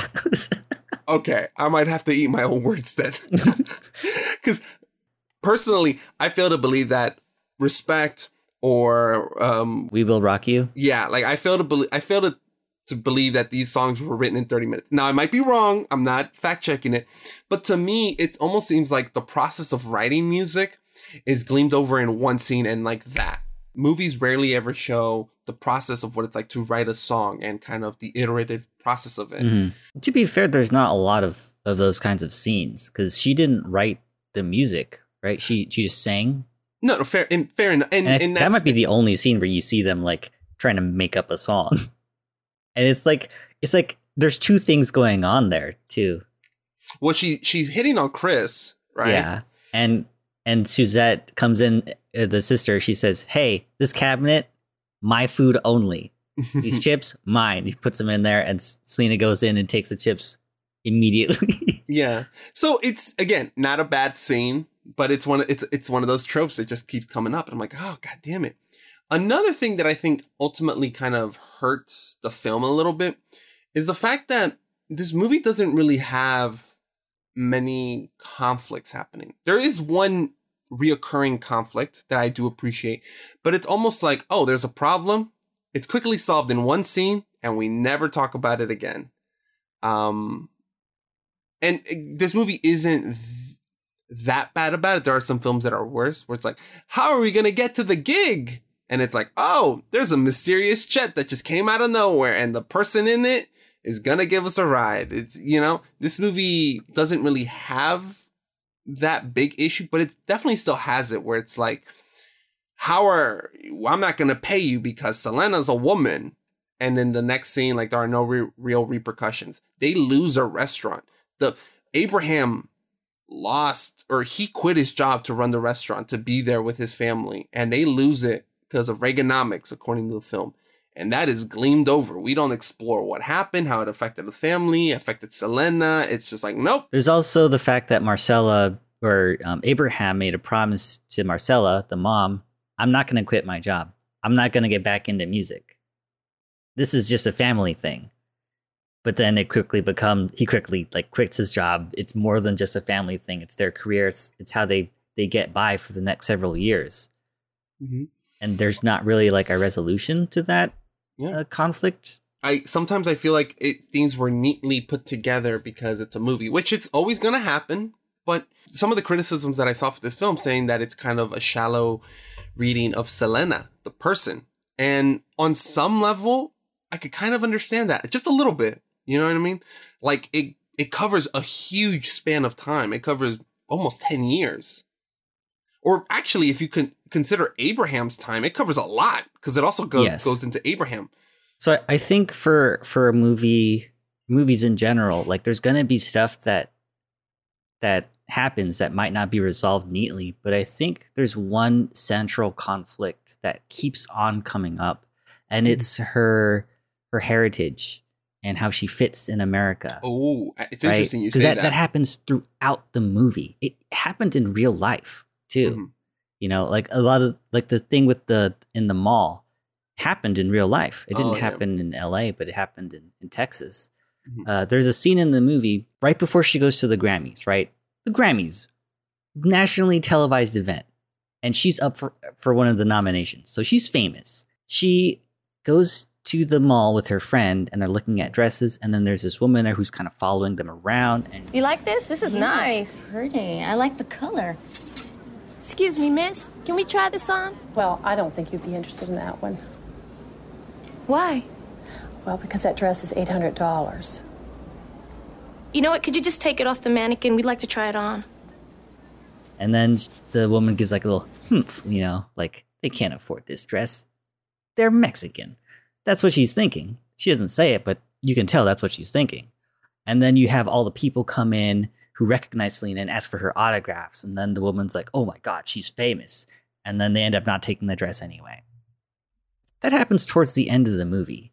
The fact that they are Mexican American is a thing that comes up throughout the movie. They do have conflicts that are kind of resolved like off screen that maybe we don't get that like resolution that you'd want in watching a movie or that has a lot of depth or something, but it does have that one thing that keeps on coming up, which I do appreciate. And that's why I still think it's a good movie. It's not like the entirety of the film is lacking any conflict. In fact, I think it might have a second conflict that I thought was the main driving force behind it was between Selena and her father, Abraham.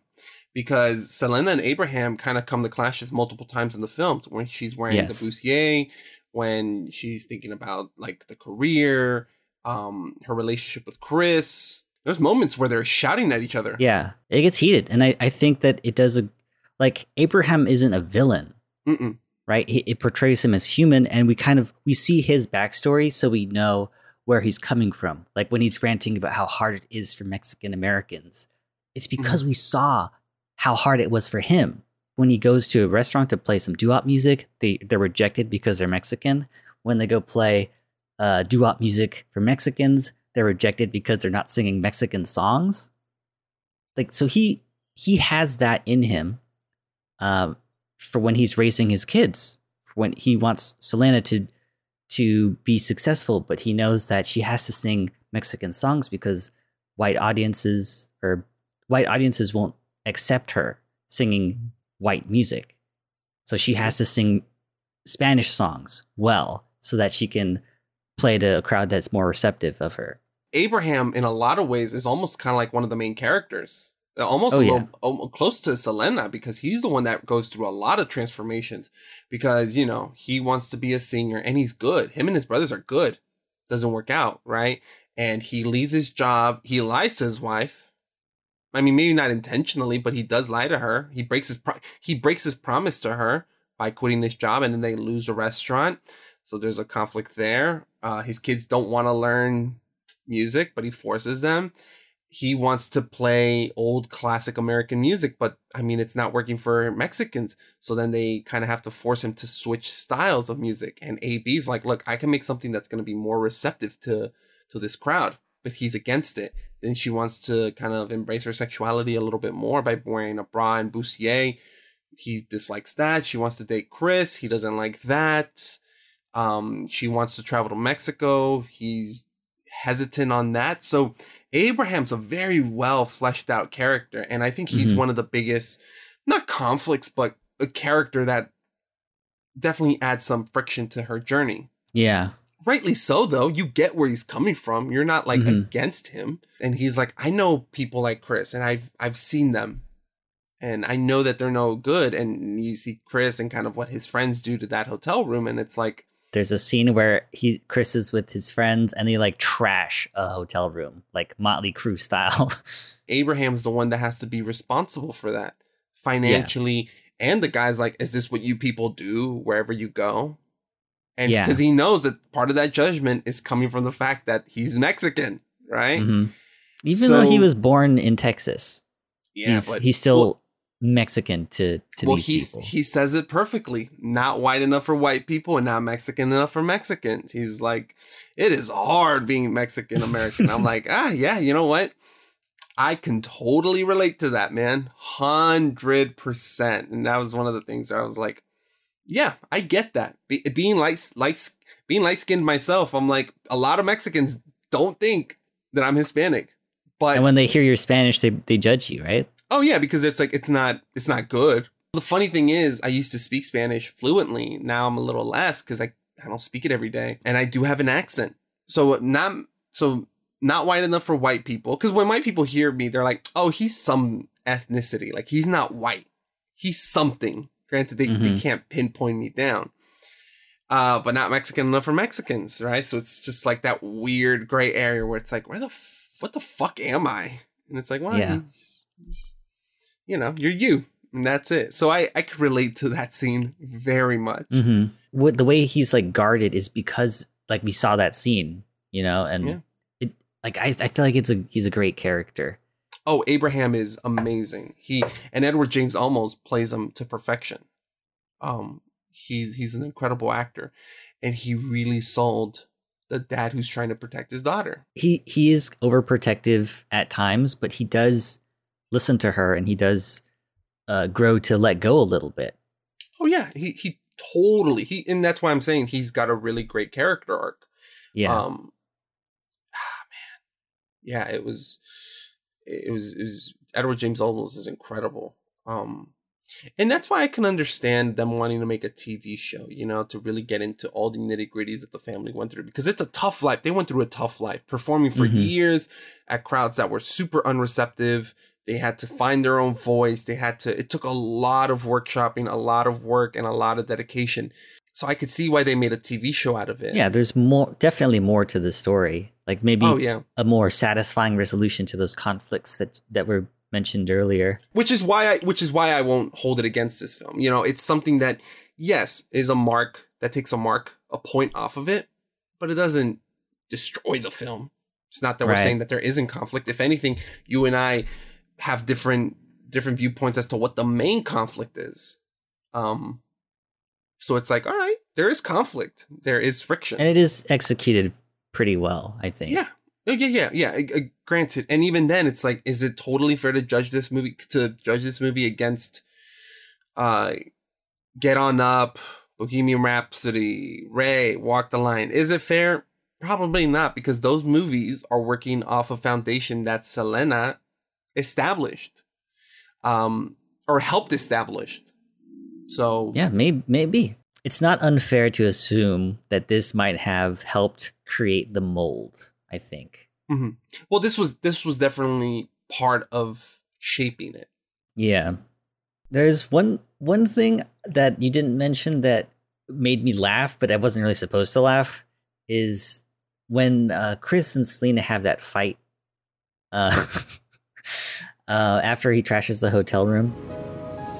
I want it to work, okay? But it just But can't. what? You know what your problem is? You can't even accept something great even when it's staring you in the face.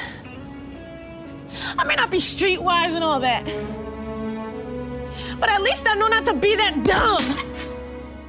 And then she like walks away, and you hear this like super cheesy like guitar riff.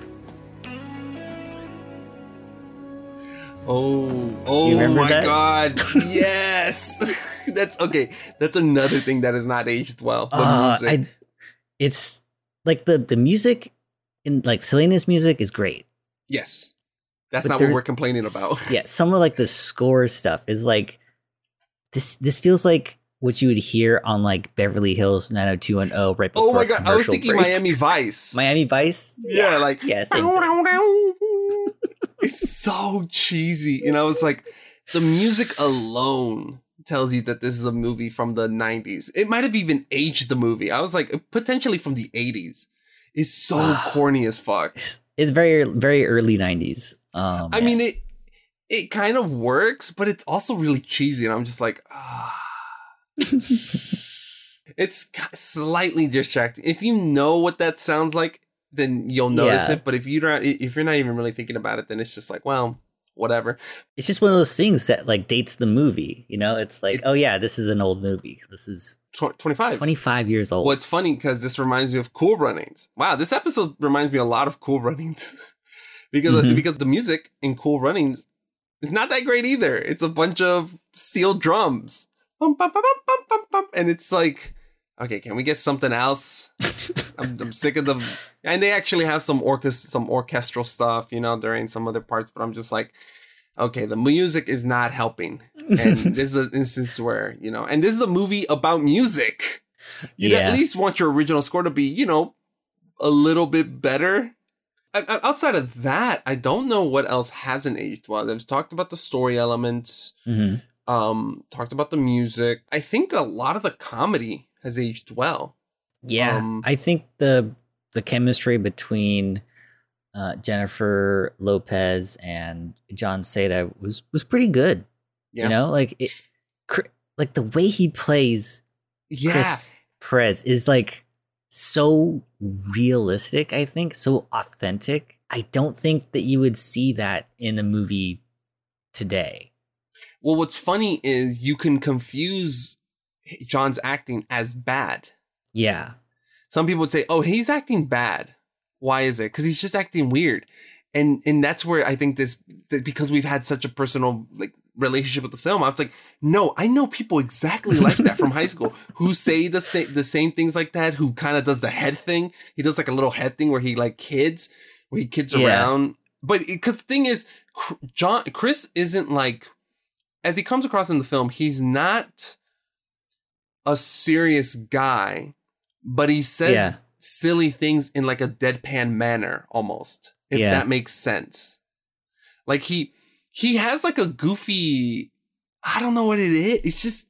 it's hard to describe. It's like he's silly and goofy, Mm-hmm. but he's not like committed to the bit as much as Jim Carrey is. You know what I mean? Yeah, like when you Jim have Carrey will, as much as I love watching Jim Carrey stuff, he could never do this. No. Well, it's almost like, you know what John is? John is playing it like a loner who is trying to be funny a little bit. Yeah. And it works really well. It's like a very specific personality that I have seen all throughout my life. But never in a movie. Very rarely ever in a movie. I know actual people from high school who played guitar who are exactly like Chris, who had the long hair, did the same thing, spoke the same way in the same manner, and were super silly. It works. So tell me, how did you get to be such a great guitarist? Because let me tell you, we have never ever had a guitarist like you in the group before. Did you start when you were really young? Serious, you know you're bad. No, I was in junior high school. It was the rebel thing.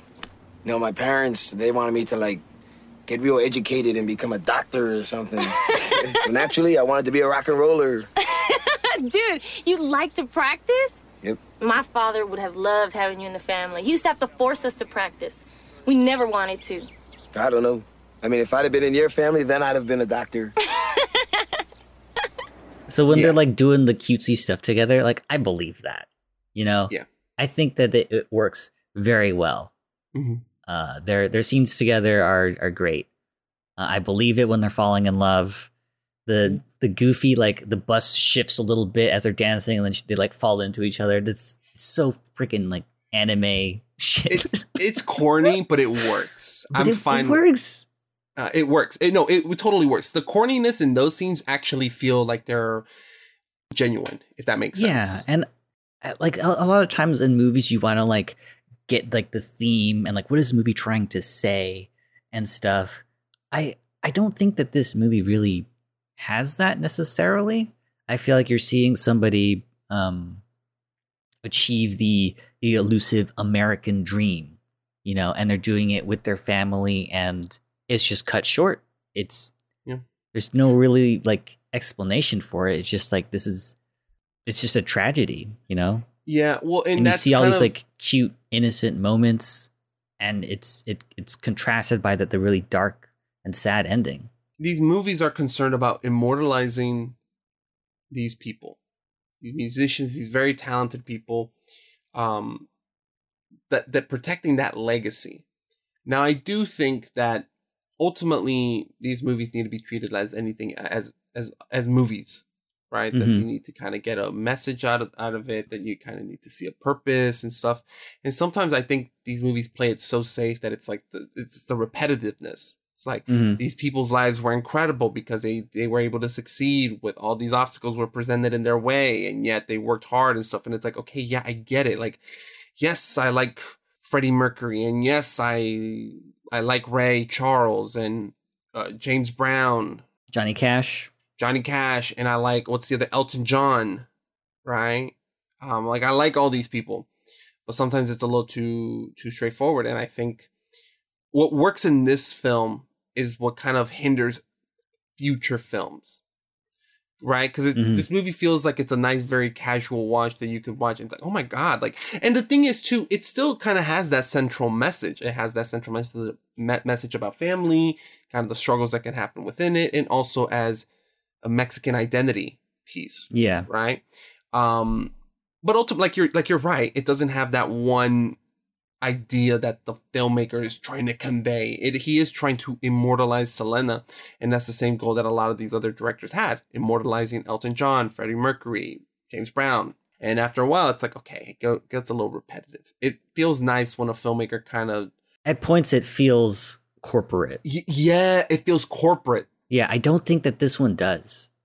Yes. It feels like it was made with a lot of heart. And yes, and passion. that's the difference. Yes, I love that 100%. Selena feels like it was made with love and passion, and a lot of these other films feel like they were corporate decisions, like especially like Bohemian Rhapsody. Absolutely, Bohemian Rhapsody. Yes, exactly, and that's the difference. This movie doesn't feel corporate. It feels like it was made by people who love Selena and love what she stood for, and she's an incredible human being.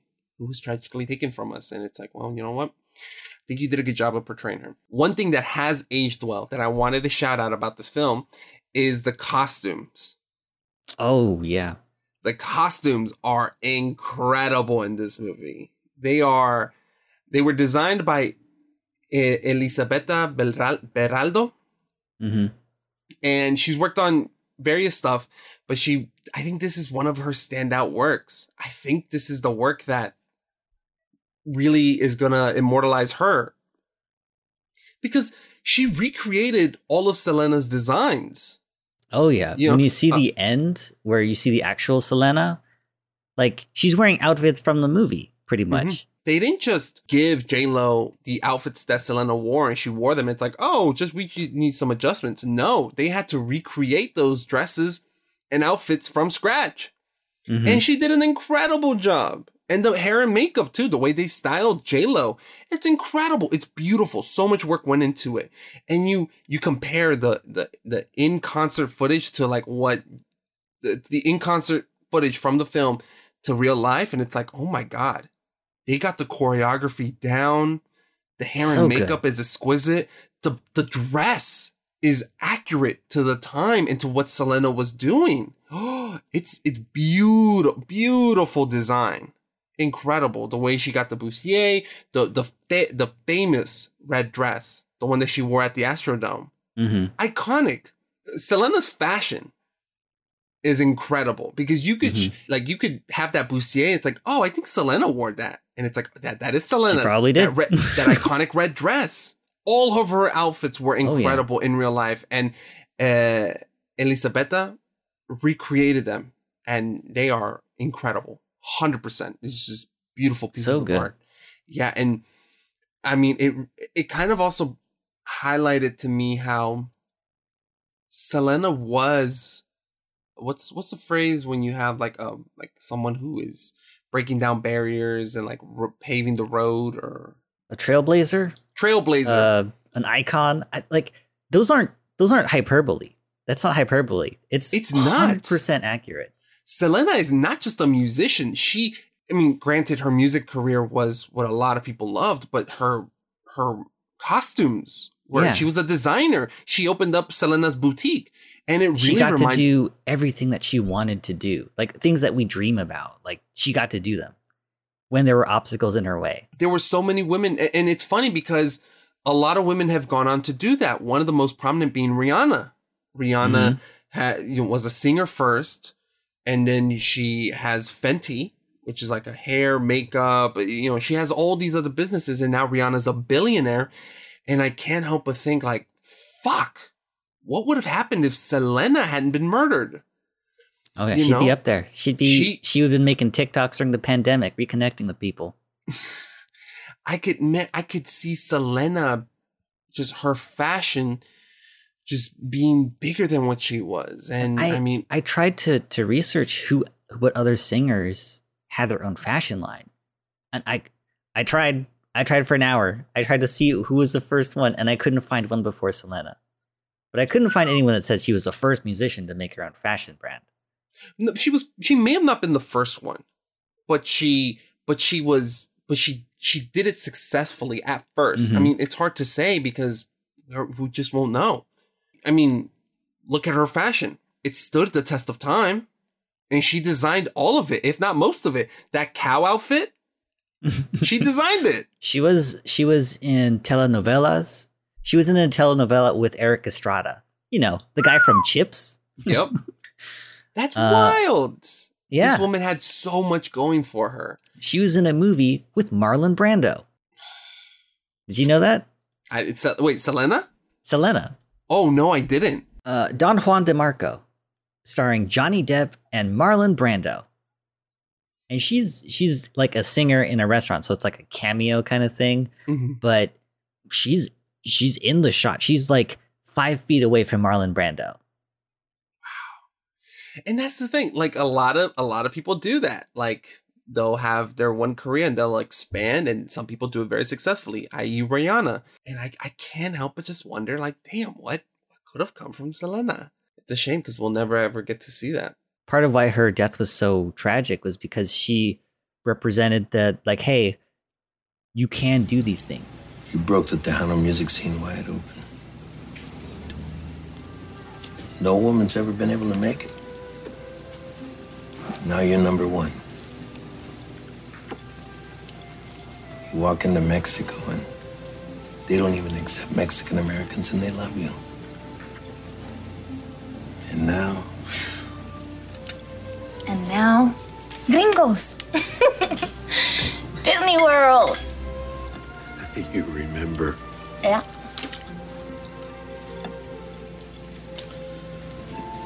All those barriers that people have been trying to get past. You went right through them as if they didn't exist. Maybe for you they don't exist. I love you. And she never got to that like super elitist, I guess I think is the word. Or when Jimmy Fallon and Paris Hilton were talking about NFTs on their talk show, like Gwyneth Paltrow is a great example because when she talks, it doesn't sound like she knows what it's like to be a regular person. You know what I mean? And Selena never got to that point. The opposite. She kept true. And granted, she was very young. And she Very really young. started seeing a lot of success towards the end of her life. That's where she was really blowing up. She won the Grammy. She had all these deals. She had this English crossover, which was going to be huge, which it was. But, you know, she definitely did not reach the peak of her career. Yeah. And she was relatable. So relatable. She was relatable to a lot of people. And it's just, you know, you can't help but think what could have been. Yeah. There's two things that I kind of wanted to mention. One is kind of fucked up. Did you hear about what Howard Stern said when she died? Oh my God. Did you hear that? We got to talk about this because it makes me really fucking hate Howard Stern. It makes me hate him too. I had no opinions about him, but this is awful. I'm not trying to cancel Howard Stern or anything, but he said some really fucked up stuff when she died. Yeah. First of all, he didn't know who she was. And then when he had Robin read the story of her, he was like making fun of her music, saying that Mexicans have the worst taste in music. And then he started doing like a really bad Mexican accent for like 5 minutes, saying a lot of racist stuff. Spanish people have the worst taste of music. They really do. They don't like depth. No, they don't like any depth. It's all like, you know,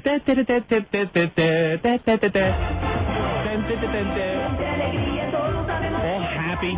That's because they're all so sad. We have nothing. Our government is corrupt. See?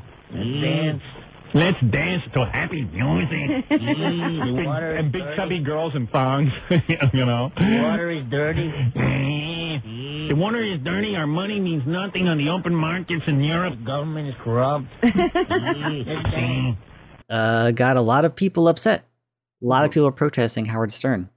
He started playing gunshots over her music. That fucking sent me over the window. She wasn't even in the ground, dude. Look, you don't even have to like Selena. I'm not saying you do. You don't have to like anything you don't like, right? It doesn't make you racist for not liking Selena. But it makes you a real fucking piece of shit when you do that, when you play gunshots over her music. In what fucking world is that even okay? Like, oh, I don't know who Selena is. I think her music's trash. That's kind of a shitty thing to say after someone dies. But again, not the worst. It's a shitty, but it's not the worst thing. But oh, you know what? I have to really let my listener know that I don't give a shit about her. So I'm going to play gunshots over her music. Even though I know that she was killed by a gunshot.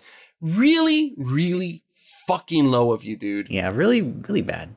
And I think a lot of his fans were like, well, he didn't say anything bad. He just said he didn't like her music. There's nothing wrong with that. Protest, Stern fans remain loyal. You don't feel that some things that Howard says are inflammatory? Oh, absolutely inflammatory. That's why he's so popular. Unfortunately, it gets some people really going. All Howard really said was he didn't like the music. He really said nothing against Selena. He said he just didn't like the music. So, you know, if they get upset about that, well, that's what he said. But that's what he's true. You're lying. Did you? No. Yes, I heard him. You heard? That's not what he said. He was talking very bad about Mexicans. He did a lot worse than that. And it was racist, the stuff that he said afterwards. When you add all of it together, Because look, if he had done the Mexican accent as like a not even a joke about Selena, you could argue, it was the times, or I'll give him the benefit of the doubt, or whatever. But in conjunction with that, and the gunshots during her song, and doing the accent, and saying that she's shitty and that Mexicans have bad taste, what the fuck am I supposed to do with all that info? At that point, I'm giving you more than the benefit of the doubt. You are making it very fucking clear where you stand. He just doesn't care. He doesn't give a shit, and that's what bugs me too. And the fact that he doesn't have to formally apologize now. Like it's been 25 years. He's apologized for other stuff, but I feel like some people just kind of say stuff until people react to it. Then they're like, oh, I guess I shouldn't say that, which I guess is how you grow as a person. But yes, 100%. That happens all the time. It just shows you the kind of environment that she had to work in, that Latinos had to exist in to be successful. Like with every one of your screaming fans, there's someone out there who doesn't know who you are and thinks you suck because you're Mexican. Very much so. And it really, and look, I don't know how he feels about it. Maybe he's apologized. Maybe there's a video where he's like, oh, you know what? Maybe I should have done that. And look, that's how people learn and they grow. And I'm not going to instantly cancel someone who does that, who makes a mistake, right? It's not, look, we've all done something shitty. It's okay. It's a part of growing up. But it makes me really fucking dislike Howard Stern. And it's my fucking right to. Oh, yeah. He did it so long ago. I don't give a fuck. I don't care. And I'm not trying to cancel him. I'm not trying to cancel him. But next time I see a clip about him, I'm going to instantly go to that thought. Yeah, like when he's complaining about Will Smith and Chris Rock, it's like, what you did was worse, dude. Shut the fuck up. You know what? And the reality is you're overreacting about it when most people are kind of like whatever about it. Oh, he was talking about the Johnny Depp and Amber Heard thing. Oh, Johnny Depp's, he's this and that. It's like, you're being a baby. It's like, stop it. Oh, but playing gunshots over her music is that's fine. Oh, we could totally do that. You're being an edgy piece of shit. And honestly, I don't mind edgy pieces of shit sometimes. But so soon? She wasn't even in the ground. Her funeral was that day. Look, out of the two of us, both you and me, I tend to be the one that will forgive edgier jokes and stuff like that. Right? Very much so. So if anyone was going to give Howard Stern the benefit of the doubt, it would have been me. But you take that and you add all those things that he said about Mexicans and Selena, and you add it to all the other shitty things that he has done to like Carmen Electra. Oh, Britney Spears. And it's like, yeah, I really can't say anything you do I can take seriously anymore. Shut the fuck up.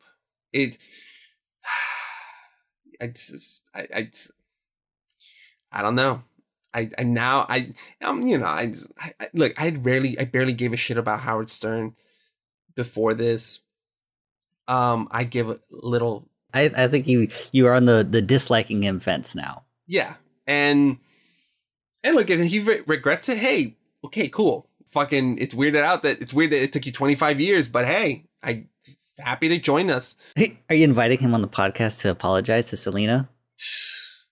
You swear. Like he would even bother. He'd probably, if he hears this, he'd probably make fun of us. Yeah. He's like, look at these two Mexicans. They clearly have no taste in movies. Not even Mexican. But he wouldn't care. But on the flip side, so like you have people like him who are very famous, no idea who she is, doesn't care that she's dead, uses it as an opportunity to make his audience laugh. There's People Magazine, right? When she died, they ran a piece on her and it sold out. First time in People Magazine history that they had a magazine completely sell out. Because clearly Mexicans don't make good music. Clearly. And it's did so well that they started to do People Magazine in Espanol. Like they invented a whole new line of magazine specifically for the Latin demographic.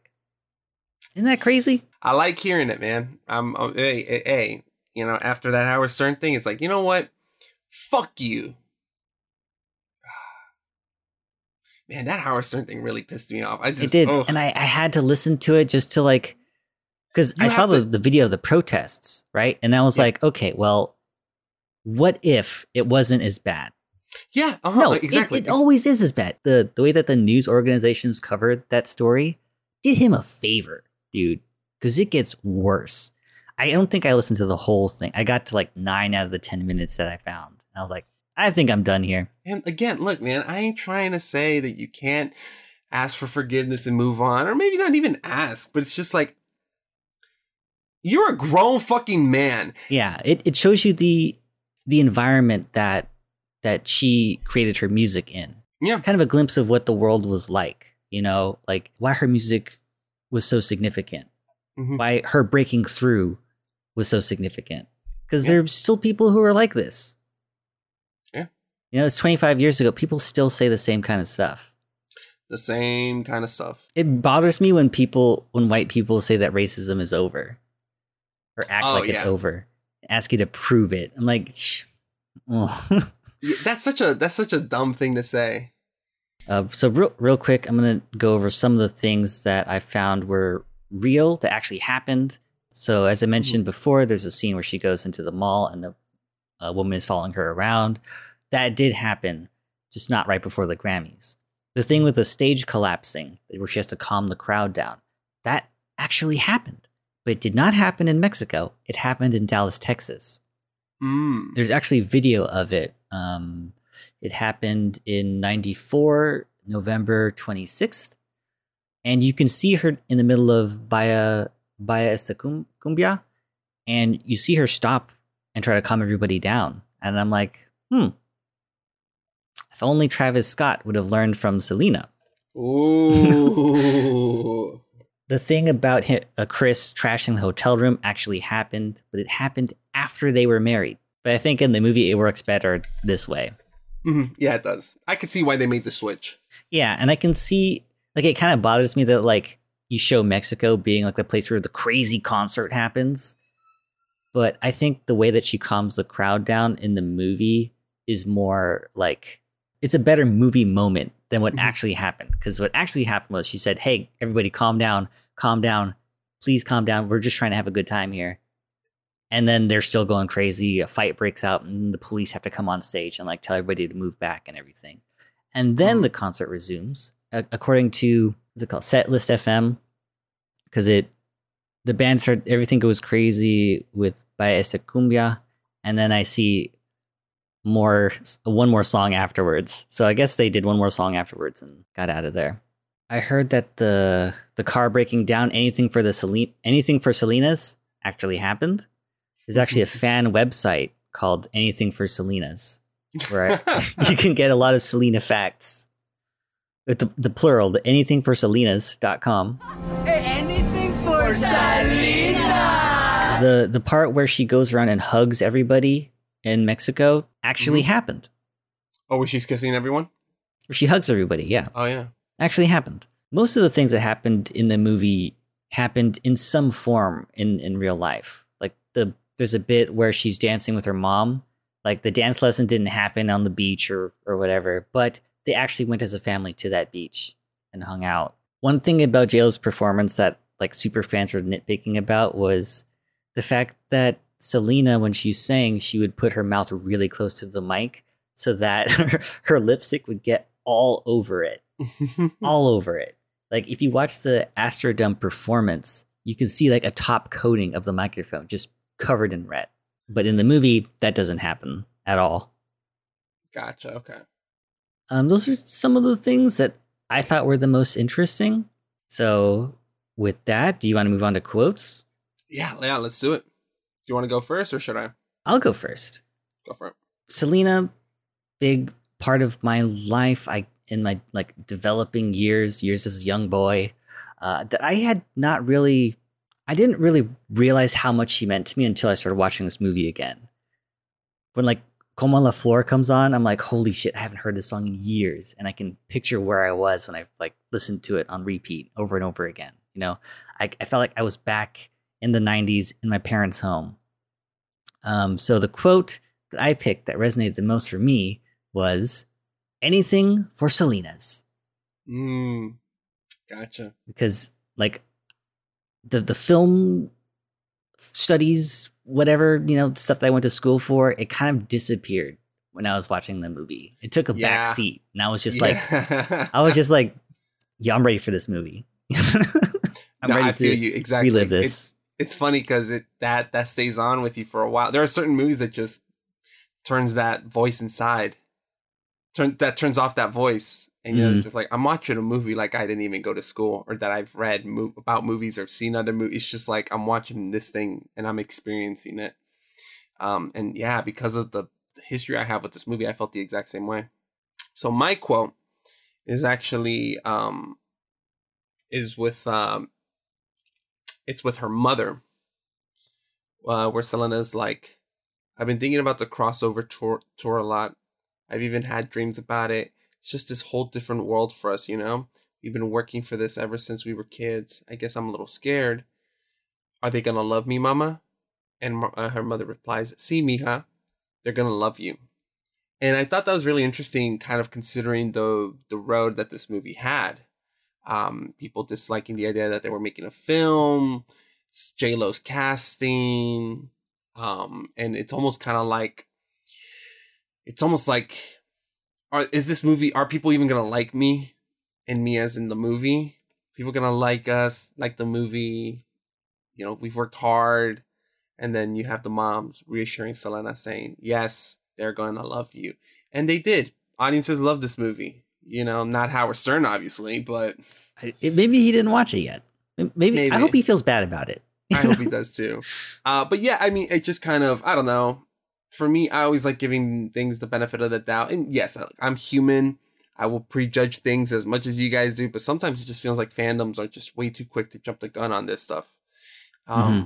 Just like, I mean, you know, how many times have I mentioned Heath Ledger? I feel like you're going to mention him a lot in the future. Yeah. But people, you know, people are way too quick to judge when it comes to stuff like this. And it's like, look, judge the end product. You know, you don't have to be nice, but give it a shot. And I think people didn't do that with Selena, and it took people a while to do that with Selena, and it took a while for people to do the same for this movie. And that's why that's my quote. Because I'm like, yes, the movie succeeded. And I think the movie succeeded so well that this is going to be required viewing if you're a Selena fan. And that when you think of Selena in the future, you're going to think of J-Lo and the wonderful work that she did, along with Gregory Nava, Edward James Olmos, the cast and crew, Isabella, you know, the costume designer. So she's such like a universal, or almost universal, like underdog hero. Yeah. Like I watched this thing with these fans that get together for like a Selena celebration, and they come from everywhere. Like they're drag queens and people who can dance, people who can sing like her. These all kinds of people just come together and celebrate who she was. It's incredible. It's beautiful. She meant so much, and it's a shame because she could have gone even further had she had the chance. Fuck Howard Stern and fuck Yolanda. Okay. Well, all right. That's all we have for this episode. Next episode is going to be special because it's going to come out earlier than usual. A lot earlier. We're covering a movie that's going to be having an anniversary. A big one that we did not want to miss. Now, the past films that we've done, movie. These past movies, like even this movie, Selena is celebrating its 25th anniversary, but there's something about this movie that we just we needed to jump on. And it's like, we have to be immediate.